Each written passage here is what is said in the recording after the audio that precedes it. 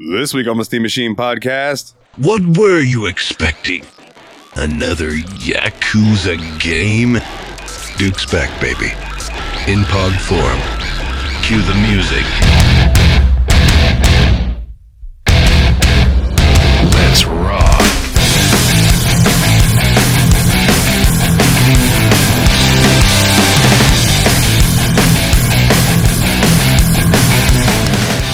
Hey everybody, and welcome back to another episode of the Steam Machine podcast. My name is Dalton, and joining me as always, the Destructo Bro. Hey everybody, it's Nate. What's up? It's Willie. How you doing? We got a guest. We have one of the two sons of bitches that campaigned for this game that we played. One, and I'm here to answer for my crimes. Dane himself. Why are you feeling your titties when you say that? It's from my crimes. The nips are getting a little hard. I think I'm getting off on the pain that I caused. Speaking of such things, I should point out pretty early on in this episode that this game is going to have a lot of like adult material and shit and like crude humor and stuff. And the show is already not for kids, but I just want to point out this episode is definitely going to be not for kids. Even less so compared to normal. Plus, yeah. I'm here, so that's definitely going to make it NSFK. Yeah. You can listen to us at work, just not around your kids. It's NSFK. NSFK. Not safe for knuckle sandwiches. So, boys, how? Oh no! How you doing? Let's start with the guest. You gotta start with the guest, my man. You start with the guest. We can start with the guest. I was gonna leave him for like a little later because he's wearing Def Leppard. Def Leppard usually doesn't open the shows. My good sir, I see you have both your arms. You're already doing better than one of the members of Def Leppard. How are you doing? I am definitely not a drummer. Doing pretty good. I think Stockholm's set in on this damn game because I was kind of liking it towards the end. But that's fair. I have spent pretty much the last 3 days doing two things. That is homeschooling the girl, and when I'm not doing that, I'm playing Duke Nukem Forever. So away from the monotony of teaching first grade, I guess Duke was very exciting for the last couple of days. Man, your general humor then for most of the day is relatively in like the third grade and below. Duke's a lot of dick and fart jokes. Not that I don't appreciate those, but it is very childish humor. Definitely not. Again, and fart jokes really sell with a 6-year-old. Oh, I can only imagine. There's times that I'll be over at Brandy's house and something will make a weird noise, and I'll look at Daphne and go, "Did you toot?" "No, I didn't." "Nuh-uh." Nah, it was me. Sure? Maybe it was me. It was you. Dude, just quick little side note, and then we'll get back. I got a snap on Christmas from Brandy of Daphne, and it was just her. She turns and she looks at the camera, she smiles, and she just goes, "Merry Christmas." And I was just like, oh my gosh. Freaking adorable. That's totes adorbs. Anyways, like, so homeschooling.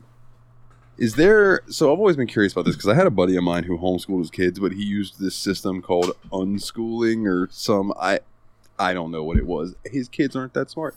So like, well, I didn't expect that just sudden jump of it's like, bro, it's like that. His one son is smarter than the other. I think the other one's got a learning disability. I'm not 100% about that, but they're not the kind to take him to the doctor to figure that kind of stuff out. So I'm just trying to. So the method we used to teach these kids was we just sat them down and had them watch NFL games all day. Well, okay. He'll never listen to this, so it doesn't matter. I'm still not going to use names, but to put it into perspective, his older son didn't learn how to read until he got tired of reading RPGs to the kid. So he made the kid learn to read so he could play his own video games. So like that was kind of how it was going. I'm feeling so much better about my teaching style. Your kid can probably play Pokemon on her own. Yeah, she don't really like Pokemon. She calls them all Pikachu. She just does not give a shit. That is such a dad move. Holy Being crap. out-dated by the kid. Right? That's that Pikachu, isn't it? And them Pokemons. Gotta pet that Pikachu. I pet that Pikachu. Oh, Nate, that's a cute dog you got there. Wait, is Dalton reaching for a dog too? I have a water puppy. Yay! Oh, you both. Oh, wait. I was gonna say you both went water type, but I forgot that Bulbasaur's just blue. Yeah! I'm a different kind of nerd. Walgreens. Walgreens. Who's that? Link, I repainted him to have the Goron tunic. Oh, I see now. Okay. Well, yeah. Well, melatonin pills. Yeah, I got my gummies back there somewhere. Bitches gotta sleep. I have totally snuck melatonin gummies into a pack of regular gummies for the girl whenever I was tired of her shit. Father of the fucking year. How come this one doesn't look like Dino the dinosaur? Oh well. I literally had a girl say to me once, "Do you have any melatonin? Because then we can give it to the kids and they'll go sleep hard so we can fuck later." And I was like, you know what? I do. Let me go to the store. I do have some. Welcome to the 21st century. In the previous century, when that sentence was said, it was whiskey instead of melatonin. Just give them a shot of whiskey. They'll be fine. That was when she was teething, all right? It numbs the gums and makes them feel better. Stop looking at me like I'm a terrible father. No, because I imagine that there are far worse fathers who are like, "Oh, I got something that'll numb that tooth up. Come here. I got you." Localized anesthetic. I don't know what accent I'm doing right now. I keep Novocaine stashed. I got you. I went to church with a guy, and I will not say his name because God forbid any of these people ever come across this and realize that I'm him. But he was addicted to Novocaine. His mom would put beer in his bottle when he was a kid to make him sleep. And he would tell that story like it was the funniest thing ever. And it did the exact sort of thing that you would expect alcohol to do to a child who is now a 60-year-old man. It made him know how to freaking party? No, it made him think That's that about story all. was funny. It's like, I just picture him being like, "Don't go down there. There's bad things down there." Okay. Very, very excitable fellow, and he's always laughing. Never has a bad day. I'm sure you get what I'm selling here. Yeah. Yeah. I've seen stand-up comedians make jokes about that recently. You people think that you look down on those people? Every day is the greatest day of their lives. Oh God. Anyways, what about you, Nate? How are you doing, my good sir? I'm good, buddy. It's just been hanging on. Like, we had Christmas last week, went up and saw Willie and the fam, hung out, had a good time. Hi.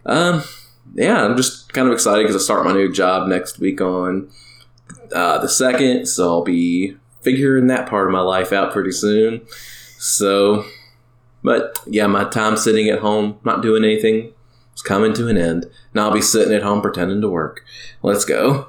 Yeah, buddy. What about you, Will? Nah, I don't do Fair things. enough. Fair. No, I do have a couple things I wanted to bring up.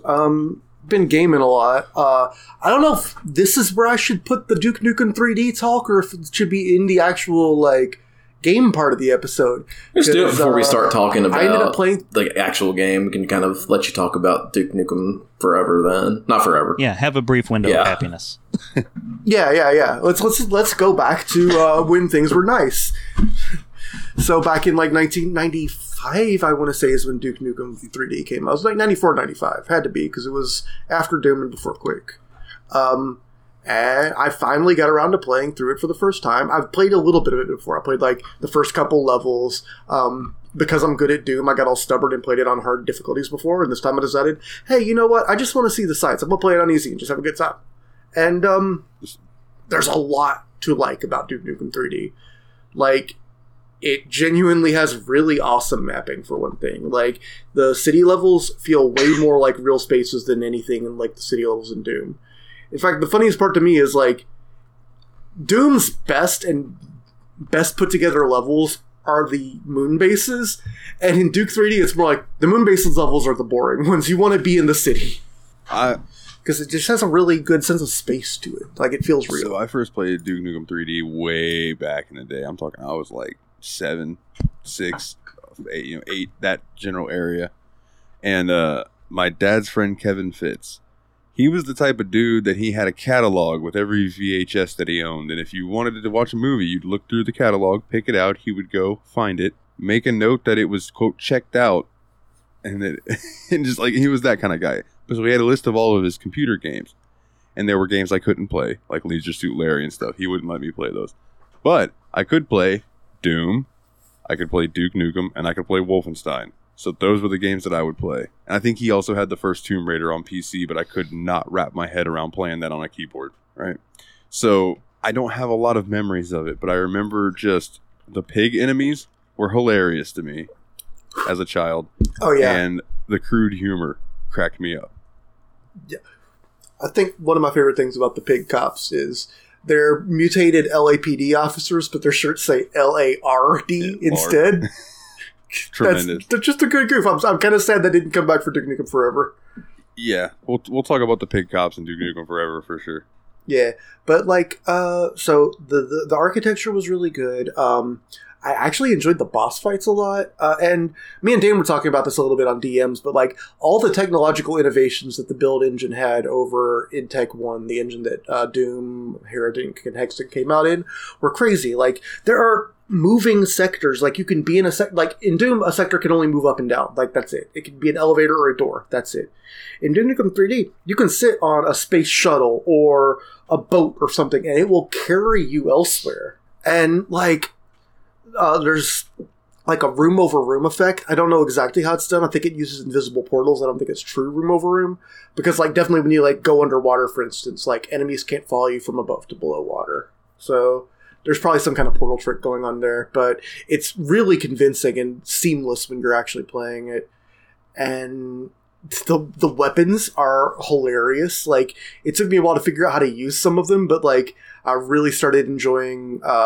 So there's a bunch of guns, and most of them will be coming back in this game. But like, so his main starter guns are like the obvious, you know, melee pistol. Wait, is there a pistol? No, I think there's a pistol. Pistol, shotgun, chain gun cannon, or RPG. But then it starts getting into the weird stuff where it's like there's a freeze ray that if you shoot someone with it, it freezes them, and you can go up and just kick them and they shatter into bits. There's there's another really weird sci-fi weapon, the shrink ray, the shrinker / expander, that if you shrink someone with it, you can go step on them. And then in the 4th episode, there's an expander, which is the same thing, except it blows them up like that one scene from Live and Let Die. And then, let's see, the kind of BFG equivalent is the Devastator, which does come back for this game. We'll probably end up needing to talk about the Devastator a little bit. But it's like a rocket launcher that shoots a whole bunch of ammo really, really, really fast, and is the best weapon for you. The shoulder mounted ones? Yeah. Yeah, it's the one that's like 2 rocket launchers mounted on your shoulder. You go bah, bah, bah, bah, bah, bah, bah, very quickly. It rules. And then there's like stuff like pipe bombs and laser trip mines that I never figured out how to use, and hollow dukes that I never figured out how to use. I like literally used 0 of those throughout the whole game. Well, the AI is too smart for the hollow duke. Figures. The pipe bombs were good. I did use the pipe bomb a good amount, but I didn't use the other 2. But yeah, I just wanted to say, like, Duke Nukem 3D, I went into it, like, as a kid, I always thought that the Duke Nukem kids were always like, you know, this game's so much technically better than Doom, it's so funny and cool, and it's the better, like, those kids always struck me as the same as, like, the Marathon kids that were like, they had Mac computers and they couldn't play Doom. But, like, then I got the Duke Nukem and I was like, damn, this is really good. It is clearly technically superior to Doom in a lot of ways, and the main reason it's not a better game than Doom is just Doom has better straight-up combat. Now, I have 2 questions. One's for Dane. Well, I have 3 questions. One's for Dane, one's for Nate, and one's for you. My questions for you, Willie, is, does this game have WADs like Doom does? Like Duke Nukem 3D? Do people make WADs for it? I believe it is possible to get packs for it, but I don't think it's anywhere near as common as Doom or Quake mapping. But there were also a lot of releases. Well, yeah, because there was something called Duke Zone 150, which was made by the same people as D-Zone. And so they had like 150 levels for it. But I think a lot of them might have been like machine-converted Doom WADs and stuff like that too. So they probably weren't all that great. But then again, there's also, you know, there's Duke 3D, there's the Atomic Edition, which has a 4th episode. There's the 20th Edition World Tour, or 20th Anniversary World Tour, which has a 5th episode. There's Life's a Beach Caribbean Vacation, which is a standalone episode. There was a lot of Duke 3D content out there. That's why I got confused when we got Manhattan Project pulled for our games, because there were so many Duke games. I thought it was one of the Duke 3D games instead of a side scroller. Yeah, when we got Manhattan Project, I thought it was going to be more like the PlayStation 1 third-person shooter games, and it was not. So, my question for Nate, do you have any experience with Duke 3D? No. If I did, I might have played a little bit of the shareware back in the day, but nothing that ever actually really stuck with me. So Duke Nukem Forever is really, other than Manhattan Project, my first real foray in the Duke-osphere. This is why I wanted to play Duke 3D going into this, because I already disliked the last one we played, and I didn't want to go giving Duke 2 strikes before he ever really got a chance at bat, you know? I can respect that. So, Dane, do you have any experience with Duke 3D? I never actually played it start to finish. I've played a bunch of the different releases, just here and there. I was more of a Doom kid. Willie can relate, I'm sure. But the biggest difference that I always felt between Doom and Duke Nukem, when you play Doom and you're good at it, you feel cool. When you're playing Duke and you're just having fun. It's just kind of that subtle tone. It's where he's, always mouthing off.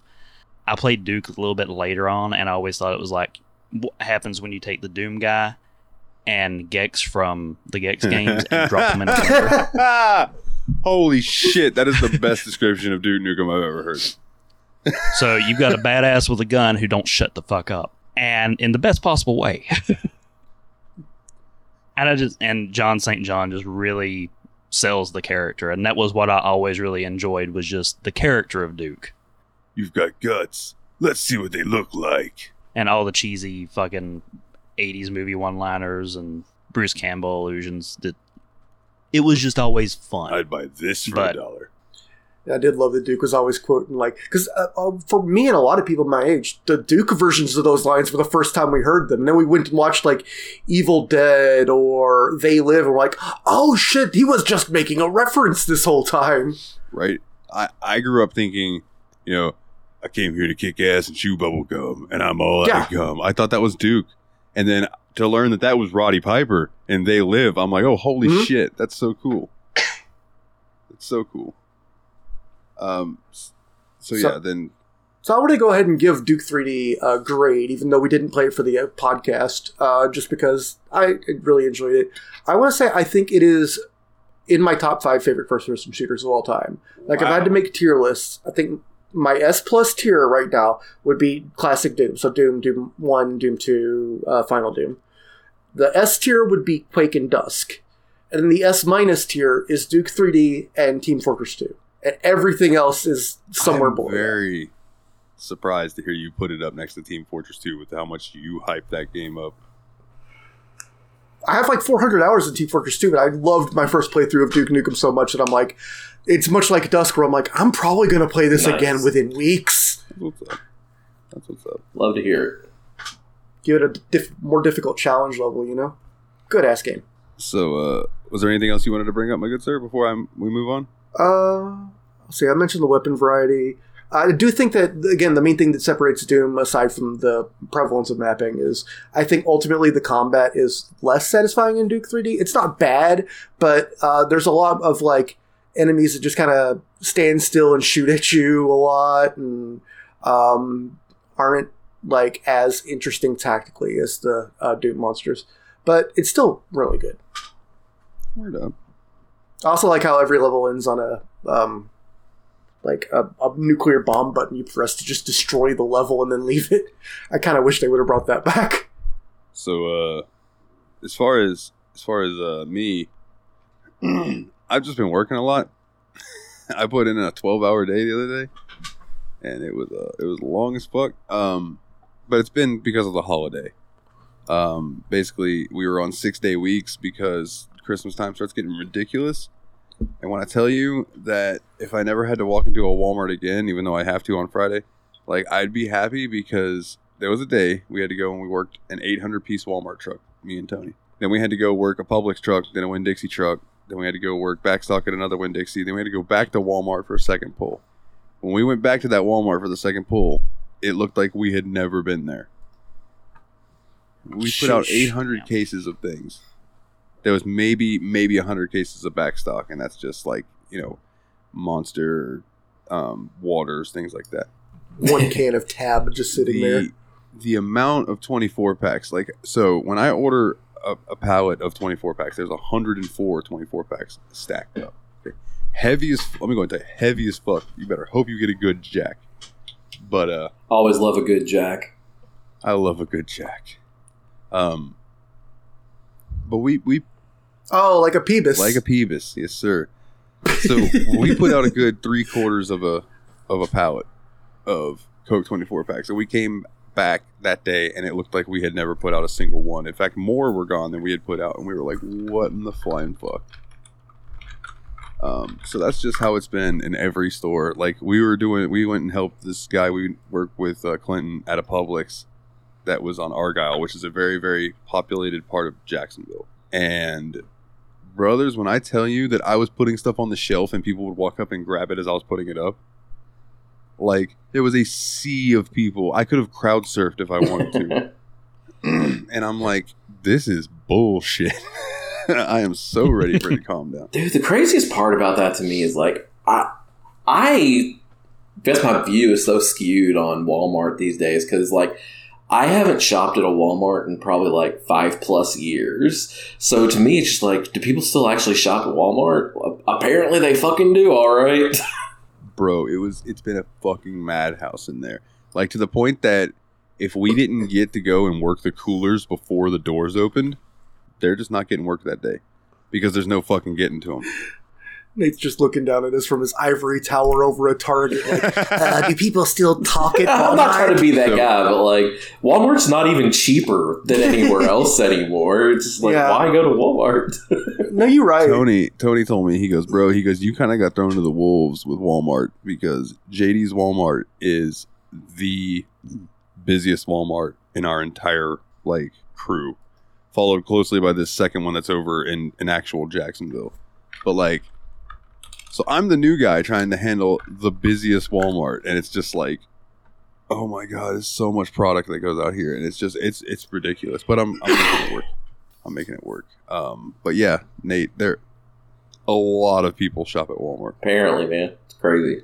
A lot. We go out of town so we can shop at the next one. Oh, when I did shop at Walmart in this town, there's 2 Walmarts. I never shopped at the one that's 5 minutes down the road. I'd take 20 minutes to go to the nice Walmart too when I had to go to back in the day. So I completely understand that feeling because there is a very big difference between the shitty Walmart and the nicer Walmarts. Well, back this one doesn't even have a subway in it. It was, oh no, baby, let's drive that little extra time. Let's go to the super center. Now they're all super centers. Because I remember back in the day when Walmart didn't have a fucking grocery store in it. I'm that old, kids that aren't listening to this show. I remember when we went to the Kmart instead of the Walmart because it was nice. I remember Kmart. And the Kmart had a Little Caesars Our pizza. Walmart is in the old Kmart had a Little Caesars pizza in it. I was literally about to say that, Nate. When Thank you so I first moved much. here to Keystone, there was an Eckerd's and a TCBY, and I haven't seen either of those in years because they don't fucking exist anymore.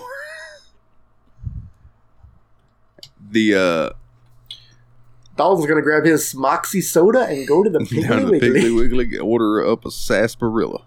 Yeah, and I think Eckerd's is now what, chronic vaginal syndrome, CVS. Oh wow, that one I had really never just heard went that right before. over. Okay. I was like, wait, what? I know. I always said that CVS sounded like a weird abbreviation for a death metal band that's got a name they don't want to tell people. Chronic vaginal syndrome. That is the only place I've ever seen blue waffles. Ah. I mean, one of STP's original names was pretty terrible too. The one they ended up abbreviating, so I get it. Oh my goodness.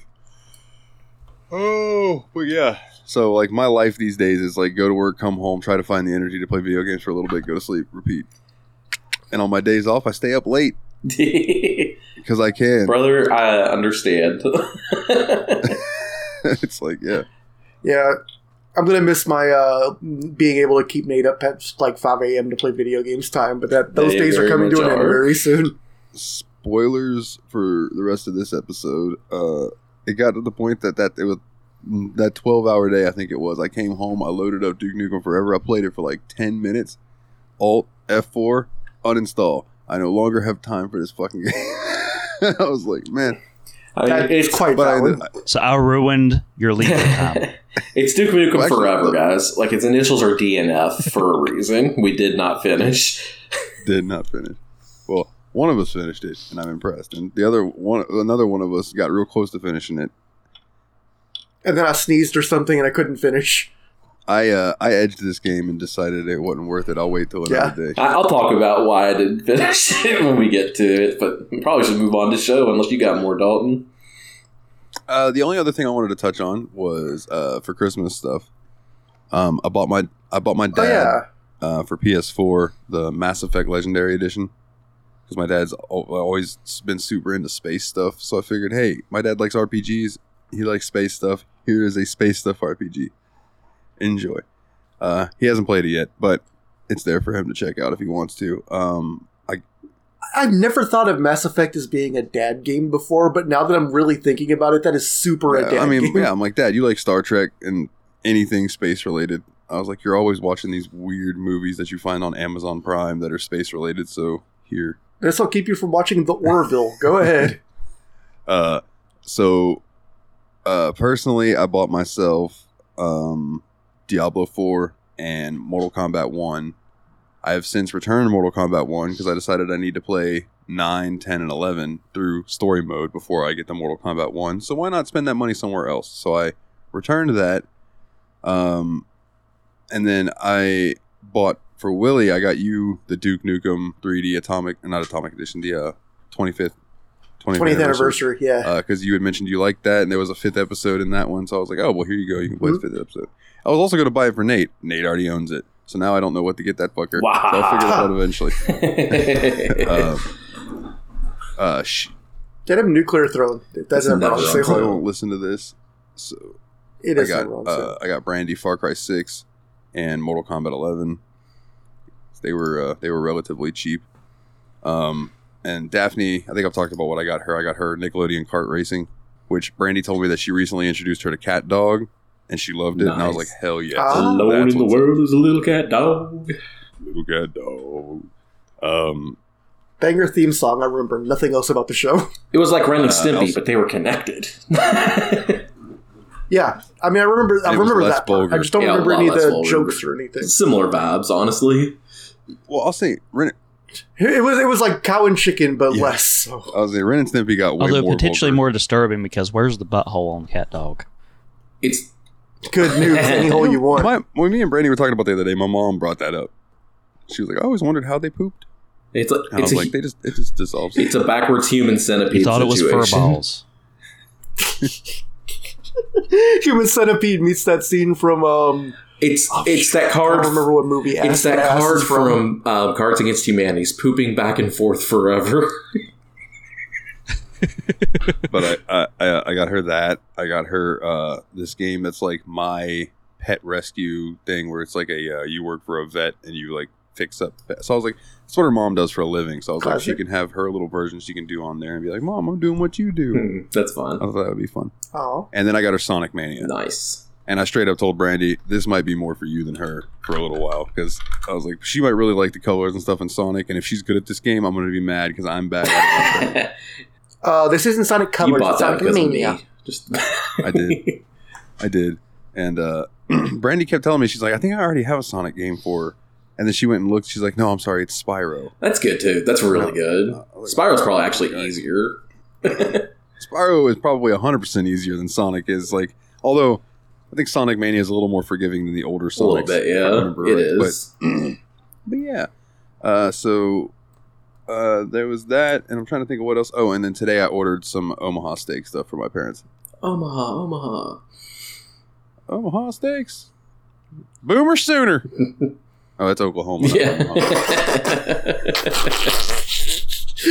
We just went all kinds of places there. Nate's trying to do his Peyton Manning reference. You just no-sell it and start putting Omaha in a different state. I mean, I think Dane was replaced by a cardboard cutout like 20 minutes ago. so what did you guys get for Christmas? That was the last thing I wanted to bring up before we move on to the game. They got me a little Doom guy figure. Yeah, it's a lot like the ones from, like, you remember how you found the collectibles in Doom 2016? I kind of wanted to get really one of those, and that was the closest guy I could find. It's pretty cool. That's right. I didn't really get too many interesting gifts. I got a wallet with money in it, so that's always good. And I got a new wallet too. I needed a new wallet, dude. My because I have to take my driver's license out to get my medication refilled now that I have a controlled substance. Like the driver's license thing on my card or wallet was just shredded, and so really happy to have a new wallet. I don't have a lot of youngsters in my life anymore at this time, so it's like nobody really wants anything ever. So the coolest present I bought was Willie's little Doom guy. I got my nephew Owen $60 worth of Steam gift cards, but like there's nothing fun that you give kids when they're like teenagers. Everyone's a fucking teenager now. Where did you buy the Steam gift cards? Best Buy. I'm just curious. Okay. As at Walgreens, when people would come in and they would buy more than like one or two, we had to ask them, do you know the people you're buying these for? Are you being scammed? Like, so that's often. funny. Wow. There was a guy who would come in, and I want to know what his shtick was.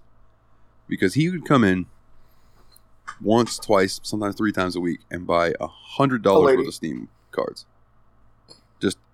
And he'd be like, I want to do these in separate transactions. But I never asked. But I was always curious because the homeboy doesn't look like he's running some kind of criminal racket, but he might be running a criminal racket. Or he's being duped. One of the two. One of the two. Yeah. Jinx. Just giving all these to my World of Warcraft gold farmers that I got working for me. So what about you, Dane, on the Christmas front? Did you get anything interesting? I'm the episode's Grinch. We don't really do Christmas here. The fair. closest that we came is my parents' anniversary is the day before Christmas Eve. So my mom's like, whenever you get me a present, I want new phones. Get me a new house phone. So not even a fucking cell phone. It's, got her a new base with a charger and a answering machine built into it. Wow, they still make those, huh? That's about as exciting as the gifts got. Something super practical for an anniversary, and we didn't do a thing for Christmas. Hey man, the biggest thing that I got was an alarm clock. Nice. Because I woke up late for work last week because I forgot to set my alarm on my phone. So my mom's like, well, now you have an alarm clock that's got Bluetooth and it's a speaker, so you can like set it to wake up to one of your podcasts or something. Or I'm like, cool. I appreciate it. Put on some Dragon Force and just wake up fighting with dragons. Sit up out of bed. So far away, we wake for the day. God, I love Dragon Force. Dude, they're underrated. They really are. Like, I know for a while they were overrated. Like, people called them overrated, but I feel like in time they have gotten a lot better. Like, that fucking song they wrote about Skyrim, The Last Dragonborn, that song goes hard. Yeah, I just love they're unabashedly nerds too. Like, they know what they're doing. Yeah. And metal is by and for nerds and always has been. Case in point, Manowar. Like, Dude, Manowar is the exact epitome of whatever the fuck it is Manowar is. But they are out there doing it. Battle Hymn by Manowar goes so hard and it's so stupid at the same time. Dudes in loincloths playing metal. Like, that's the sum of it. Like, you get your black metal dudes who paint up and they burn churches and stuff. Those dudes are still going home and probably playing Nintendo. Right now that they're probably playing horror games, but Megadeth did the theme song for Duke. I mean, that is true. That's true. And Goldberg. That's true. Did they end up using the Megadeth version of Grab Bag for Duke Forever? I don't think they used the Megadeth version in Duke Forever, but That's too bad. I mean, that makes me want to piss, so I'm going to. I'll be right back. Let's have a fun conversation. he's still playing the game. there were enough. What was it on the controller? Rap bumper? Yes. They had enough stains on the game. They didn't need a must. So, I'm going to wait for Willie to come back to say what I was about to say. So we'll just vamp till then. Now, I feel like metal is a good genre for first-person shooters, and I feel like that was proved with that Metal Hellslinger or whatever, where you had to shoot on beat. I haven't played that yet, but I really want I bought it. I'm going to bring it up for the show at some point, for sure. It just looks so interesting. Yeah, the game looks awesome. Like, they brought in a lot of cool vocalists for that. And I'm like, man, the fact that like you're killing at some point and it's Surge, and then at another level you're doing it and homeboy from Lorna Shore just going insane. I mean, I think it's part of the appeal of even games back in the day, like Doom. Like everything was a MIDI ripoff of a Metallica song or Alice in Chains or something back in the day. That's true. Pantera. Yeah, so like metal and FPSs are like married in a lot of regards. I think just metal and action at period, whether it's video games or movies or anything like that, it's just that ba-da-da-da-da-da-da-da, and then the fact matching up with the gun. Yeah, I just picture somebody in the production room. All right, we're gonna take Pantera's Walk. We're gonna put it through. We're gonna make it MIDI. We're gonna double time it. Song is now called Run. All right, so we're gonna put it on the soundtrack, and it'll be fine. Next. That is 90% what Bobby Prince did when he composed music for Doom. There is a song on there that is just from Doom 2 that is just straight up Angry Chair. It's just Angry Chair. Well, it's a good song though. Yeah. All right, so Willie, I specifically waited for you to come back because I think I mentioned this to both of them, but not you. Oh, I need to go piss again. I'll be right back. Just kidding. This is the first time in the history of the obligatory Wikipedia bullshit that I looked up a game and there was not one, but two official Wikipedia pages for it. There is the page for Duke Nukem Forever, which I will read a segment from, and there is a page for the development of Duke Nukem Forever, which I will read. Oh, that makes sense. So, it's time for the obligatory Wikipedia. Oh, let me try that again. It's time for the obligatory Wikipedia bullshit. Blow it out your ass, Jimbo. I'm not going to try to read the whole thing like Duke, though. It'll fuck my throat up. Duke Nukem Forever is a 2011 first-person shooter game developed by Gearbox Software. I'm glad they got better by the time Borderlands. And nevertheless, fuck you, Randy. Published by 2K for Windows, PlayStation 3, and Xbox 360. It is the fourth main installment in the Duke Nukem series and is the sequel to Duke Nukem 3D. Players control Duke Nukem as he Thank you. out of retirement to battle an alien invasion. Like its predecessor, Duke Nukem Forever features pop culture references, toilet humor, and adult content. Duke Nukem Forever began development under 3D Realms and underwent a severely protracted development that lasted more than 14 years. Announced in 1997, following the success of Duke Nukem 3D, it was delayed several times, which is attributed to engine changes, understaffing, and a lack of development plan.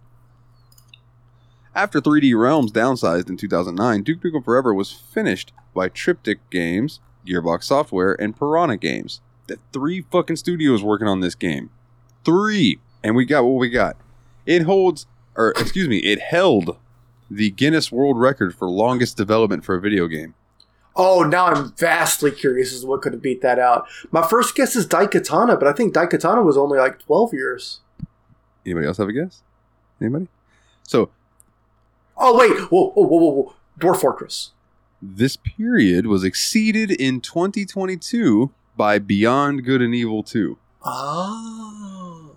I would never have come up with that. I didn't realize that happened. Duke Nukem Forever was released on June 14th, 2011 and received mostly unfavorable reviews, with criticism for its graphics, dated humor and story, simplistic mechanics, and unpolished performance and design. It did not meet sales expectations, but was deemed profitable by Take-Two Interactive, the owner of 2K Games. And you know they make fucking fantastic decisions. An additional... Well, you know why it was profitable? What? All the money that went into it going over and over and over and starting over was all sunk by 3D Realms. So by the time it got to them, they had like $3 in it. Yeah, that's fair enough. So it couldn't help but make money. That is a good fucking point. An additional episode, The Doctor Who Cloned Me, was released as downloadable content later in the year. Early versions of Duke Nukem Forever were leaked in 2022. Now, I believe that DLC contains the villain from the first 2 Duke Nukem games before it became a first-person shooter, right? That was about Dr. Proton. Dr. Proton. Yeah, I believe Dane will talk about that a little bit later. I think he's the only one that dove into the DLC. That's Sadist. Yeah, or Masochist. Yeah, Masochist. Well, the DLC is actually kind of fun. And then But, I'm getting ahead of the... Quickly, the development page. I'm just going to read the first couple paragraphs of this. The video game Duke Nukem Forever spent more than 14 years in development, from 1996 to 2011. That's insane. It became an infamous example of vaporware due to its severely protracted development. Every time I read the word severely protracted, I think of prolapsed asshole. Don't ask me why. Director George. Did you make it to the Hive level? Yeah. Yeah, you see what I'm doing. Yep. Director George Broussard, one of the creators of the original Duke Nukem games, announced the development in 1997, and promotional information was released in 1997 until its release in 2011. After repeatedly announcing and deferring release dates, 3D Realms announced in 2001 that Duke Nukem Forever would be released, quote, when it's done. Yikes. In 2009... That's never a good sign. It's always shocking when it's done, even it gets released. So, Valve can get away with that. 3D Realms cannot get away with that. Valve and CD Projekt Red. Because when people were asking, when's The Witcher 3 coming out, they said, when it's done. And then that game came out, and we all know how good Witcher 3 is. But, like, yeah, in this case, this is the other side of when it's done. When it's like, I don't want to. Well, you know, when it's done, that's when it's coming out, and in their head they're like, "We got to restart it again." Yes, in 2009, 3D Realms was downsized, resulting in a loss of the game's development team. Statements indicated that the project was due to go gold soon, with pictures of final development. But Take-Two Interactive, which owns the Duke Nukem Forever publishing rights, filed a lawsuit in 2009 against 3D Realms because they're massive dicks. Oh, excuse me. It means over their failure to finish development of Duke Nukem Forever. 3D Realms responded that Take-Two's legal interest was limited to their publishing right, and the case was settled with prejudice and details undisclosed in 2010. I don't know what the fuck any of that means, but that sucks for whoever that was.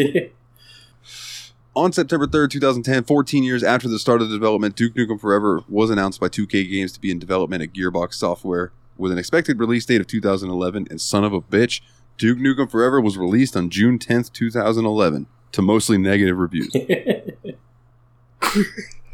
Can't imagine why. Like, my goodness, dude. So that is... You ever play like a 24-hour game jam game that's actually pretty good and fun, and then realize that this game spent 5,000 more time in the oven and still came out like this? It's amazing, dude. Like, so, okay, let's just jump at first impressions. I first played this on PS3 way back in the day. I rented it, and I don't remember if there was something wrong with the disc or if I just bounced off it hard. But I remember taking it back and getting something else. Which, if you were alive in that time, you know that's a big deal because you got to convince your parents to drive back up to the fucking video store. Then you got to go face video store man and be like, "Hey, this game sucks," and then you got to see if he'll be like, "All right, yeah, get something else," or "Sorry, kid, you're out of luck." Luckily, my local guys were super cool, and they were usually like, they knew the game sucked because they had already played it, so they'd be like, "Yeah, we'll take that back." Which doesn't say much about him for letting you leave the store with Duke Forever. Yeah. He did not let me leave with Two Worlds 2. Or it might have been the first Two Worlds. He was like, you should go get Oblivion instead. If it's there. And I did. Wow. And I will forever fucking thank that guy for that. Because I played Oblivion for the first time and was like, holy shit. Good looking out, homie. Absolutely. And you know what? Quick side story. What's funny is back when I used to see Morrowind in there, I just remember people at school and reading in magazines, oh, it can take up to an hour to walk between towns and stuff in Morrowind. And that always turned me off. I was like, oh, man, that sounds cool, but that seems like it would take a lot of time and I got to go to school. You sounded like Adam Sandler when you say that. Got to go to school. But like, in my brain, like, I'm thinking, oh, man, it's going to be this big, vast, huge open world. And when in reality, when I played it as an adult, it's like, oh no, the walk speed is just fucking abysmally slow unless you put skill into it. That's what took forever. Because if you have a high skill, you can run between towns in like 5 fucking minutes. But sprinting while you're like the level 1 character is just, you get to go like 1.5 times faster for 1.5 seconds, and then you can't do any attacks, so try not to get attacked. Now, wasn't Morrowind where right after you start, like, actually get out into the world, you can get the boots of blinding speed that make you move super fast, but Yeah, you can't- turn off your visuals? Can't see anything. Yeah. Yeah. Yeah. It's also the game that, like, you're just walking right at the beginning. You're walking along, dude falls from the fucking sky, and you can loot him, and then read the scroll that he was talking about, and then you also fall from the fucking sky and die. It's like, dude, that's fuck Starfield. Like, god damn it. Like, why could they not put anything interesting like that in that game? Fuck. Well, it's a Bethesda game. How was there not just a glitch that made you just spawn out and fall from the sky? Space. Seriously. I almost feel like that was a glitch that happened to them in development, and they were like, we need to make a quest around this, because that shit's hilarious. They love that shit. I mean, they like kept the Skyrim space program giants in the game even after like 2 patches, just because they're like, it is really funny when the Skyrim giants hit the ground and you just fly a million feet in the air. Super high up. Let me tell you though, that fucking sucked in VR. Oh god! The most disorienting fucking thing to get hit by a giant. This must be what Jeb Kerman feels like. But my first impressions of Duke Nukem now, like going into it, was 2 things. So one of these I already said to Nate, and I'm going to say it again on the show. Me and Nate had a conversation in a DM when we were playing Yakuza Kiwami 2. And I said, man, this game has really good use of depth of field. Like, they really made things pop with it. Duke Nukem Forever is the complete fucking opposite of that. It is, holy shit, did they overuse depth of field, and everything except what I'm looking at is blurry as fuck, and I hate it. It looks like could not get everything over is the covered blur. in Vaseline. Yeah, the blur and fog effects were one of the first things that jumped out to me as a huge turnoff. And then you get Duke Vision, and it makes things even worse because that thing just malfunctions if you get like 1 candle's worth of light in front of you. Yeah. And not to mention, it makes everything blue, and the very first gun you get has blue shots. Mm-hmm. Yeah, great job. And no direction. and while we're talking about Duke Vision, that fucking hive level where all the doors are buttholes. Ha ha. Gotta tickle the butthole to get in. Ha ha. But like having to walk around in the complete darkness using that Duke Vision to then have to find a creature that lights up, and then you then have to shoot it to move or push it to move it around, so you can't use Duke Vision, so you have to stay near this thing, and that's when the enemies start spawning. I'm like, all right. It was at that point that my patience started getting tested for this game. Up until that point, I was having fun, and then I got to that hive level. There were 2 words that kept jumping out at me over and over again, and both of them describe a lot of that level, and that is busy work and filler. There was a lot of filler. We will get to that later, believe you me. So I'll go. Let's see next. So Nate doesn't yell at me. I'll go with the guest. Dane, what was your first impression of Duke Nukem Forever? Well, the original first impression, I actually picked this game up on my brother's Steam account within a year of its original release. Did you guys not read reviews back in the day? How did both of you play this game in the 2010s? Here's the thing. I knew what I was getting into because this game made it to the bargain bin at Walmart in record time. I don't think the DLC was out before this was in the $15 shit bin. Okay?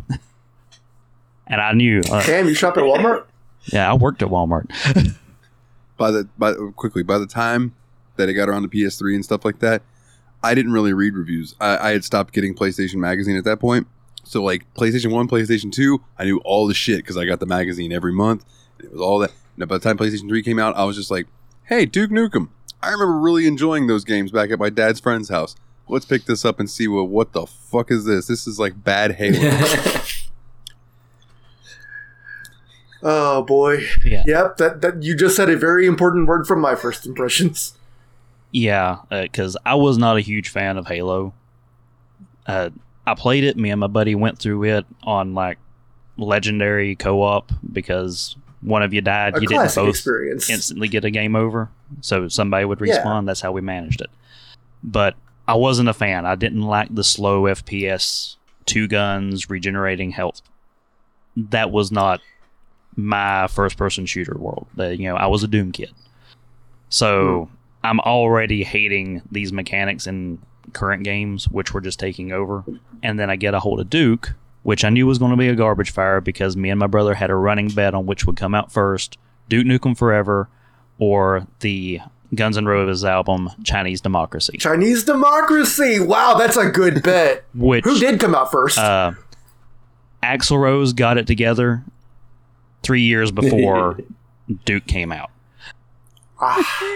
And very similarly, the stuff that got leaked early for both of these was way better than the finished product.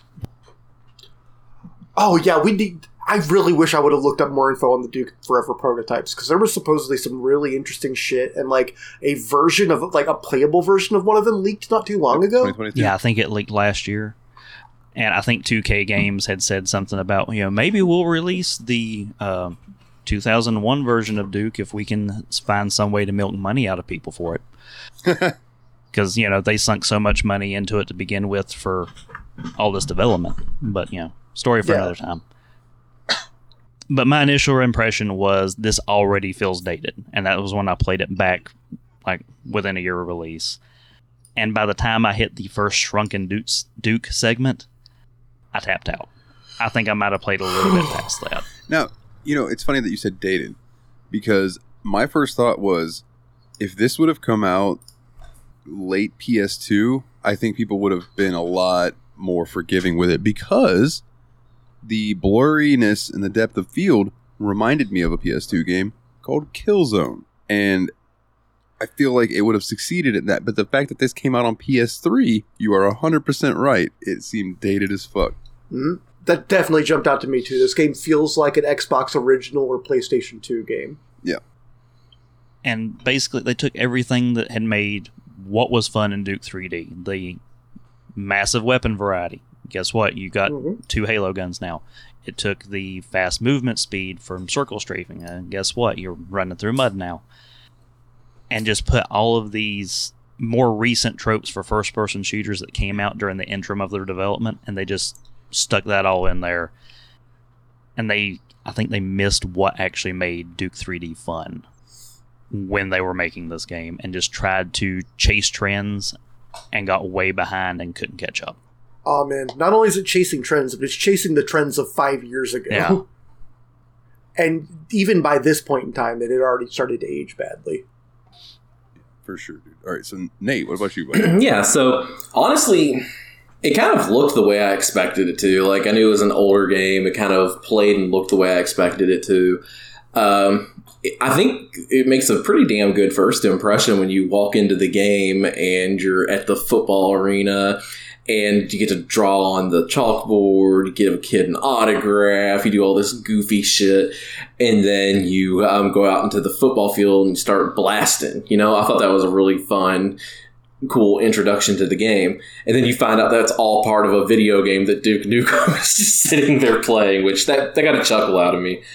And then it comes to the next scene, and I'm like, oh god, this is going to be one of those games where I really don't want my wife to walk into the room while I'm playing it. I immediately thought of you in that part and was like, gotta be hilarious if Nate's wife walked in and they're just like, yeah, because Duke's getting heads from the wholesome twins. Like, good god, why is this what it is? But no, it was fine. It was crude humor, and it's okay, and does what it did, I guess, fairly well. I really started off really kind of enjoying the game. I thought the humor was a little bit childish, but obviously that's Duke Nukem for you. And I was having a pretty good time with it at first. Now, I will say at the time I got to the second session, which I still consider a first impression, right? I was sitting there playing it. I was like, oh man, that was a good 3 hours of gameplay. Let's take a break. I looked down at the time and I had been playing for 45 minutes. Yeah. I was like, oh yeah. God. Yeah. Yes, so that kind of sums up my first impressions of it. But real quick, fellas, I'm going to need to go away for like 20 to 30 minutes. So you boys have fun. There's 3 of you. You got this without me for a little bit. Yeah, no worries. Oh, okay. So Willie, what Good about luck, you? man. What was your first impression? Well, I want to say that these two banged on the exact chords I wanted to strum on this one, because the first two things that struck me were, one, I really enjoyed the scene where you play in the video game, and it's like a recreation of the boss fight from the third episode of Duke Nukem 3D, where you're fighting against the Cycloid Emperor. Although I think they just call him a Cycloid instead of the Emperor in Duke Forever.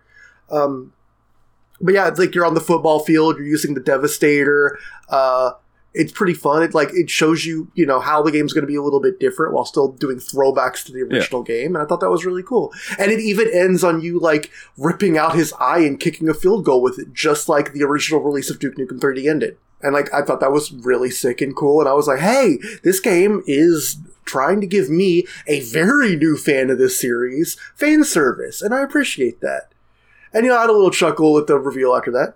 But then the more gameplay I got into, the more I just could not get over how much this game was being shitty Halo. The regenerating health, the 2-weapon limit, both of those were just absolutely killing me. And when you play the game, he's over there making shit talk jokes about, Halo sucks, Gears of War sucks. And then it's like, dude, you're the same game now, though. You aren't... Yeah, power armor for pussies. Duke 1, Gears 0. You're the same game. You're ducking behind cover, moving up really slow because you don't have the speed you used to have, and it's just it really and the worst part about it was it wasn't even very bad Halo. It was just bad Halo, but it wasn't terrible bad Halo. It was perfectly serviceable combat for the most part, but it was just. It just wasn't Duke, It was like someone got inside of a Duke skin suit and put a freaking Halo game in it. It's been 15 years. I had a knee replacement. Yeah. I think that's probably the best justification for him moving slow that I've heard. Duke's older now. Older now. He can't run as fast. Doom guy's in a But he can bench press 600 pounds, and game takes every opportunity to remind you of that in the copious number of loading screens. Oh, yeah, I cannot get over how much the loading screens and the quips repeated themselves. Screenshotted it. And in fact, there was one I kept wanting to talk about because Duke always loved to quote action movies, and he started adding some more to his repertoire. Good for him. I was proud of him. He's expanded his horizons. He's seen RoboCop and Starship Troopers now. And then he quotes them wrong. He says, I'd buy this for $1. It was I'd buy that for $1. That line's not that hard. It's 4 words. Oh. Okay, it's 6 words, but, Duke Nukem can't count either. This game made me stupider. And then, he 30 times, I swear, when I played this game, he would say, I'm from Las Vegas, and I say kill 'em all. It was Buenos Aires in the movie. Why did you have to change it? No one cares that you're from Las Vegas. Were you even from Las Vegas before? Because the first Duke Nukem 3D took place in Hollywood. I think that's where the Duke Casino's in Vegas. Yeah, the Duke Tower casino thing. I think it's supposed to be but you can't tell it because of the Vaseline and the fact that the skylines that they show is all at daytime, which is the most boring time to look at Las Vegas. Yeah. Yeah, that's not Las Vegas. Yeah, and I remember at least the games that I played of Duke Nukem on the PlayStation, they were well lit, but it was nighttime. Mm-hmm. Yeah, there was a lot of really cool neon lighting, and it looked really cool. That's you remember when you brought down the one big sign and just said Duke Nukem must die? That shit was so cool. And you could just make it go back up or go back down, or you could start, a movie theater over it or stop it, just because there was just so much shit to fiddle with in Duke Nukem 3D. It's they wanted to make a sense of a real space. And Duke Nukem 4 feels so fucking video gamey at all times. Every time you look at the environment, you're like, am I going to be able to walk on that, or is it going to be invisible fences? And 99% of the time, it's invisible fences. Tonight, I might, if I'm not super tired after we're done recording, because I'm going to definitely edit this tomorrow, I might check out Duke Nukem Time to Kill, which was one of the ones that I had on PlayStation, because it was the third-person game. Yeah.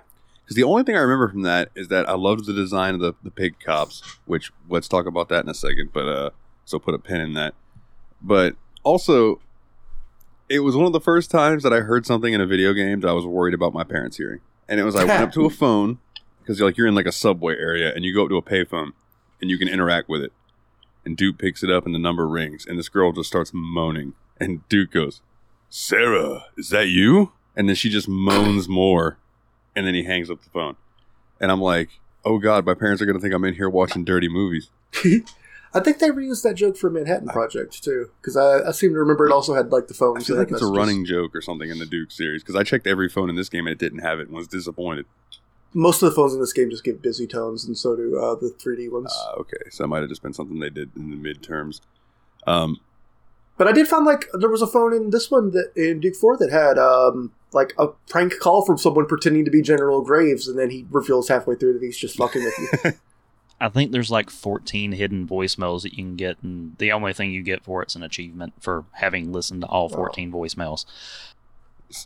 I hope I'm not giving away too much of the game when I say I do not intend to play this game for 100% platinum achievements. I do have some of the loading screens that I thought were funny enough or dumb enough that I took a screenshot. I also realized I took a screenshot of a lot of titties in this game. I mean, there were a few. A good number of sets of titties. So my first one was Duke Nukem can bench press 600 pounds. Like Nate said, that one seemed to come up all the time for some reason. I think Dane said that, but either way, yes. Yeah.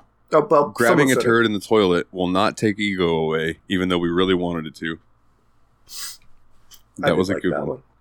Take less damage to avoid being killed. That one felt like a joke that could have been in like Far Cry Blood Dragon, absolutely. You can slap our wall boobs, since most girls don't like it when you slap theirs. What the fuck? Did you not find the wall boobs? They were all over the hive. Oh. Yeah, and I think it was the level after the hive where I actually got the thing for it. But there's like 3 just bulbous shapes on the wall. You can just and you get a little ego boost for it. It's tremendous. And then the other one was don't forget to run away from explosions, especially your own. And then the other screenshots I took were like, I think when you were in that first area where you were walking around and it was like the Hall of Duke. And it was like screenshots from all the old games. So like the original Duke Nukem, like the PC game back in the day. And pictures like that. And I was just like, man, that's cool. And then there's some screenshots from Duke Nukem 3D. And I was like, man, that's a really cool, interesting area. This is all stuff within the first hour of this game. I would say the first hour or two of this game, if there was a shareware version of this, it would be fantastic. Mm-hmm.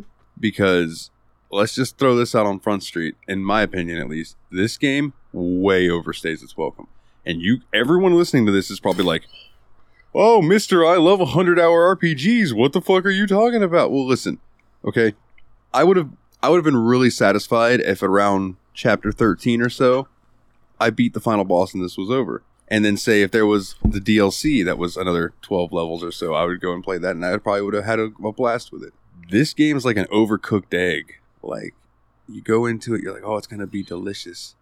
And then you start biting into it, and it's rubbery. It stinks. Like, you can only stomach a little bit of it at a time, and you just can't finish it.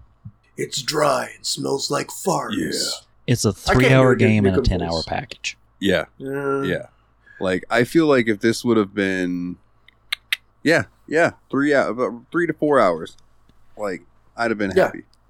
It's just there's so much fucking filler in this game. That's what really killed me.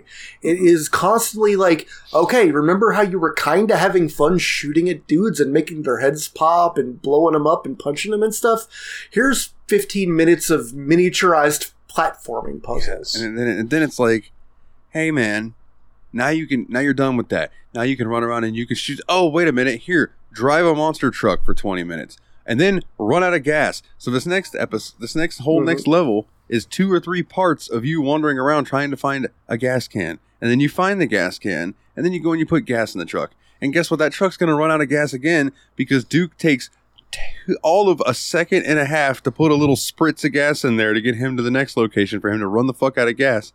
I get it. That was just a time saver. If they'd have spent more time with him just sitting there pouring that whole gas can in there, people would have been like, what the fuck?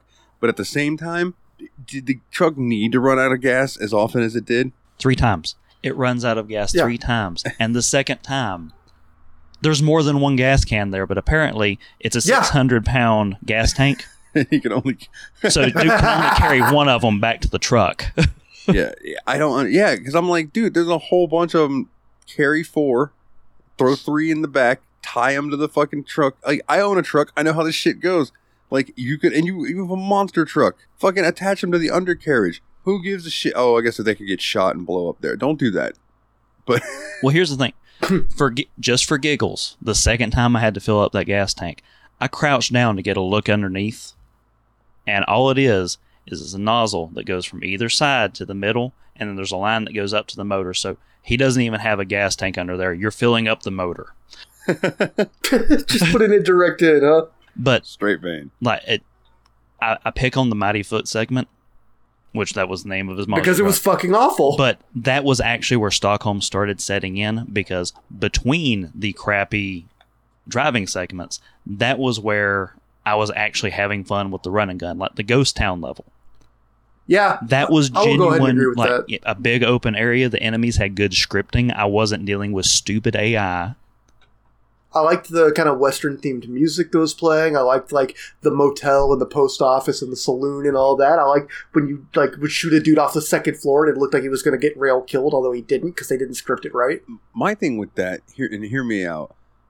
Willie, you talked about how in Duke Nukem 3D, you got to the end of a level and you hit a button, and that was the end of the level. Mm-hmm. Had that happened at the end of the last level and it skipped all of the monster truck shit, and you hit that button, and then it gives you just like a little paragraph explaining how Duke got to the next place, and then you start off and you're in the western place, and then you're immediately into that run and gun, would have been far better.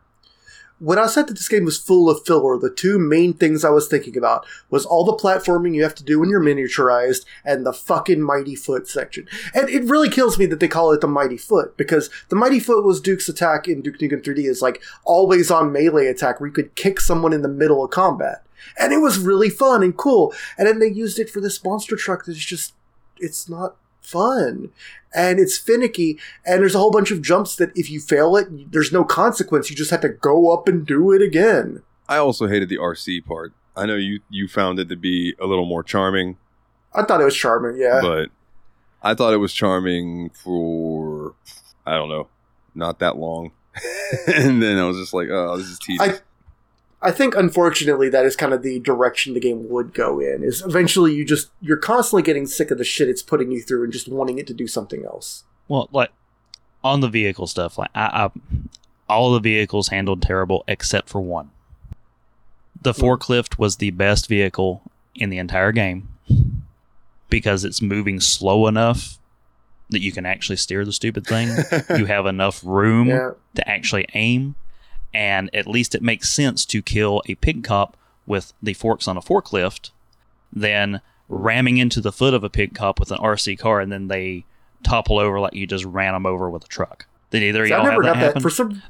No, every time I ran into a pig cop with a miniature RC car, they would just hop on one foot for a second. I actually had a couple of them die. Maybe it was a glitch and they just said, oh, got anything lucky. that gets hit by a vehicle, obviously this has to kill it, and it's a physics quirk. But I had a lot of weird random crashes. Is this like a difficulty level thing? I played it on like the medium. I know I said I played Duke 3D on easy, but I played this on the medium. Okay, so it's not that. I played on easy. That's weird. I was like, yeah. I know you would. You know me, the Dalton way. Well, no, I mean, there was no point. You weren't going to be like, oh man, this game has great combat now. So the pin, I'm going to pull the pin out. The pig cops in this game.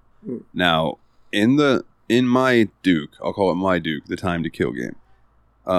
They were in full police uniforms. They just looked like pig-esque humanoids. They were big fat guys with pig heads. Yes. This game, they looked more like mutant boar.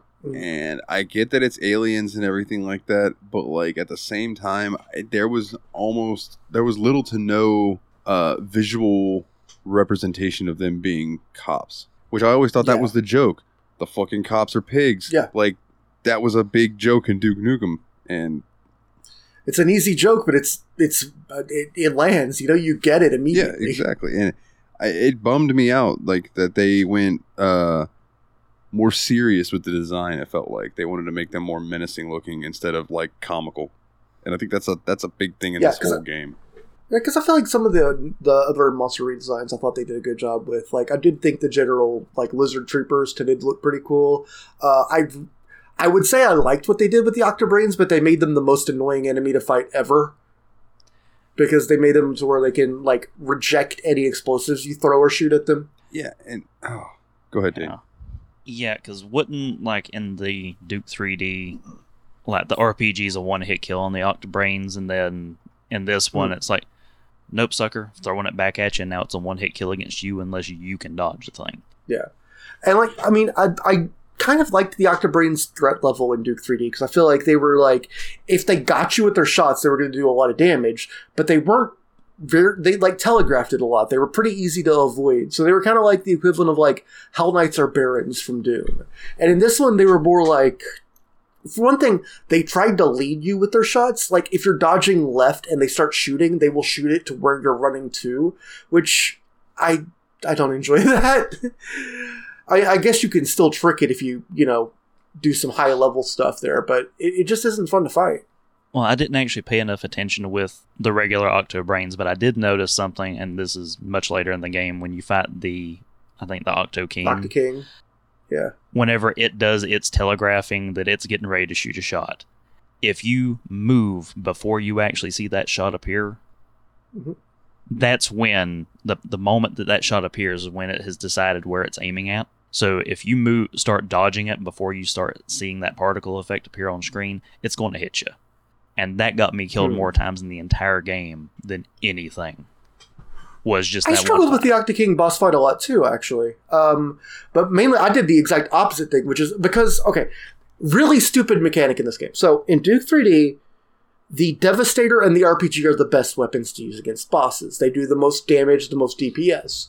In this game, the only thing that hurts bosses is explosives or mounted turrets. So you can't just chain gun cannon them to death or whatever. You have to use explosives. And so you have a guy that is like the biggest Octobrain right next to Octobrains, but you have to shoot the rockets at the Octobrain and the Octo King, and you can't shoot the rockets at the little guys. Like, it's just pointlessly confounding. It's just like a fuck you. And the Devastator, that's what it's called, right? Yeah. Yeah, the Devastator was which has 69 shots, by the way. I do want to mention that. I did actually really, because that's also the first weapon you really get a hold of in the game during the Cycloid battle at the football field. And yeah, every time you reload, you're back to 69 shots. And that did give me a little chuckle. The game is funny sometimes. I won't lie. So here's another issue that I had with it, and I hate that we're being so negative, but look at what we played. Yeah. My humble opinion is the enemies in this game are fucking bullet sponges.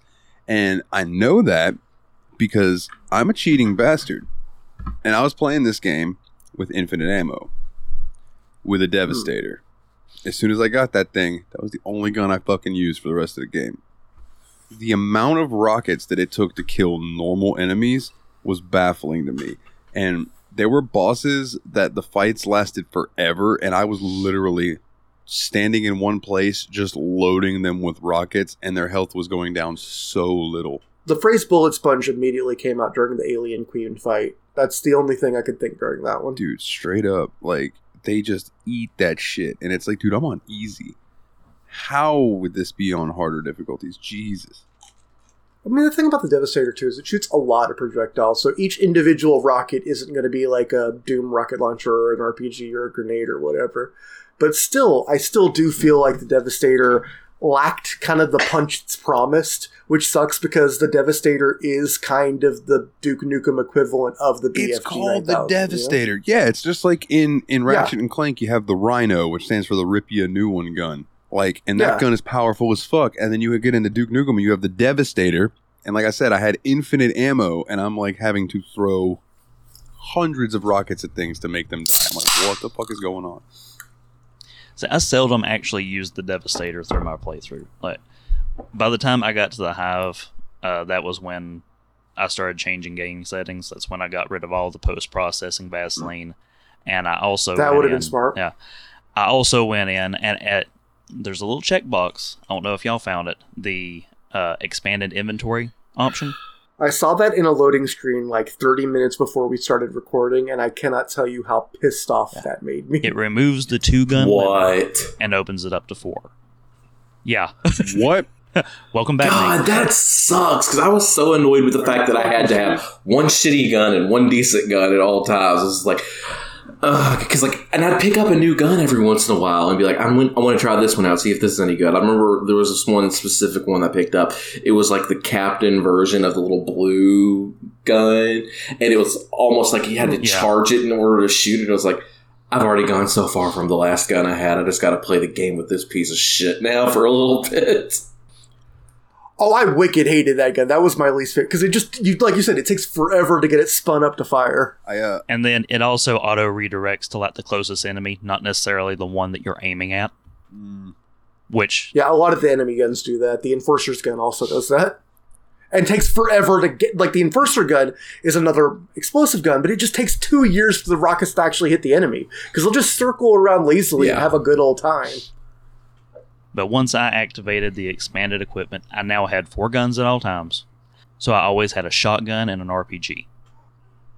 Yeah, and that seems good. Every single boss fight, with the exception of the Octo King, where I actually used the Devastator. I did every other boss fight with the RPG. The RPG was good. All the way up you know to another the game I finals. can always have a shotgun and an RPG in? Duke Nukem 3D! Exactly.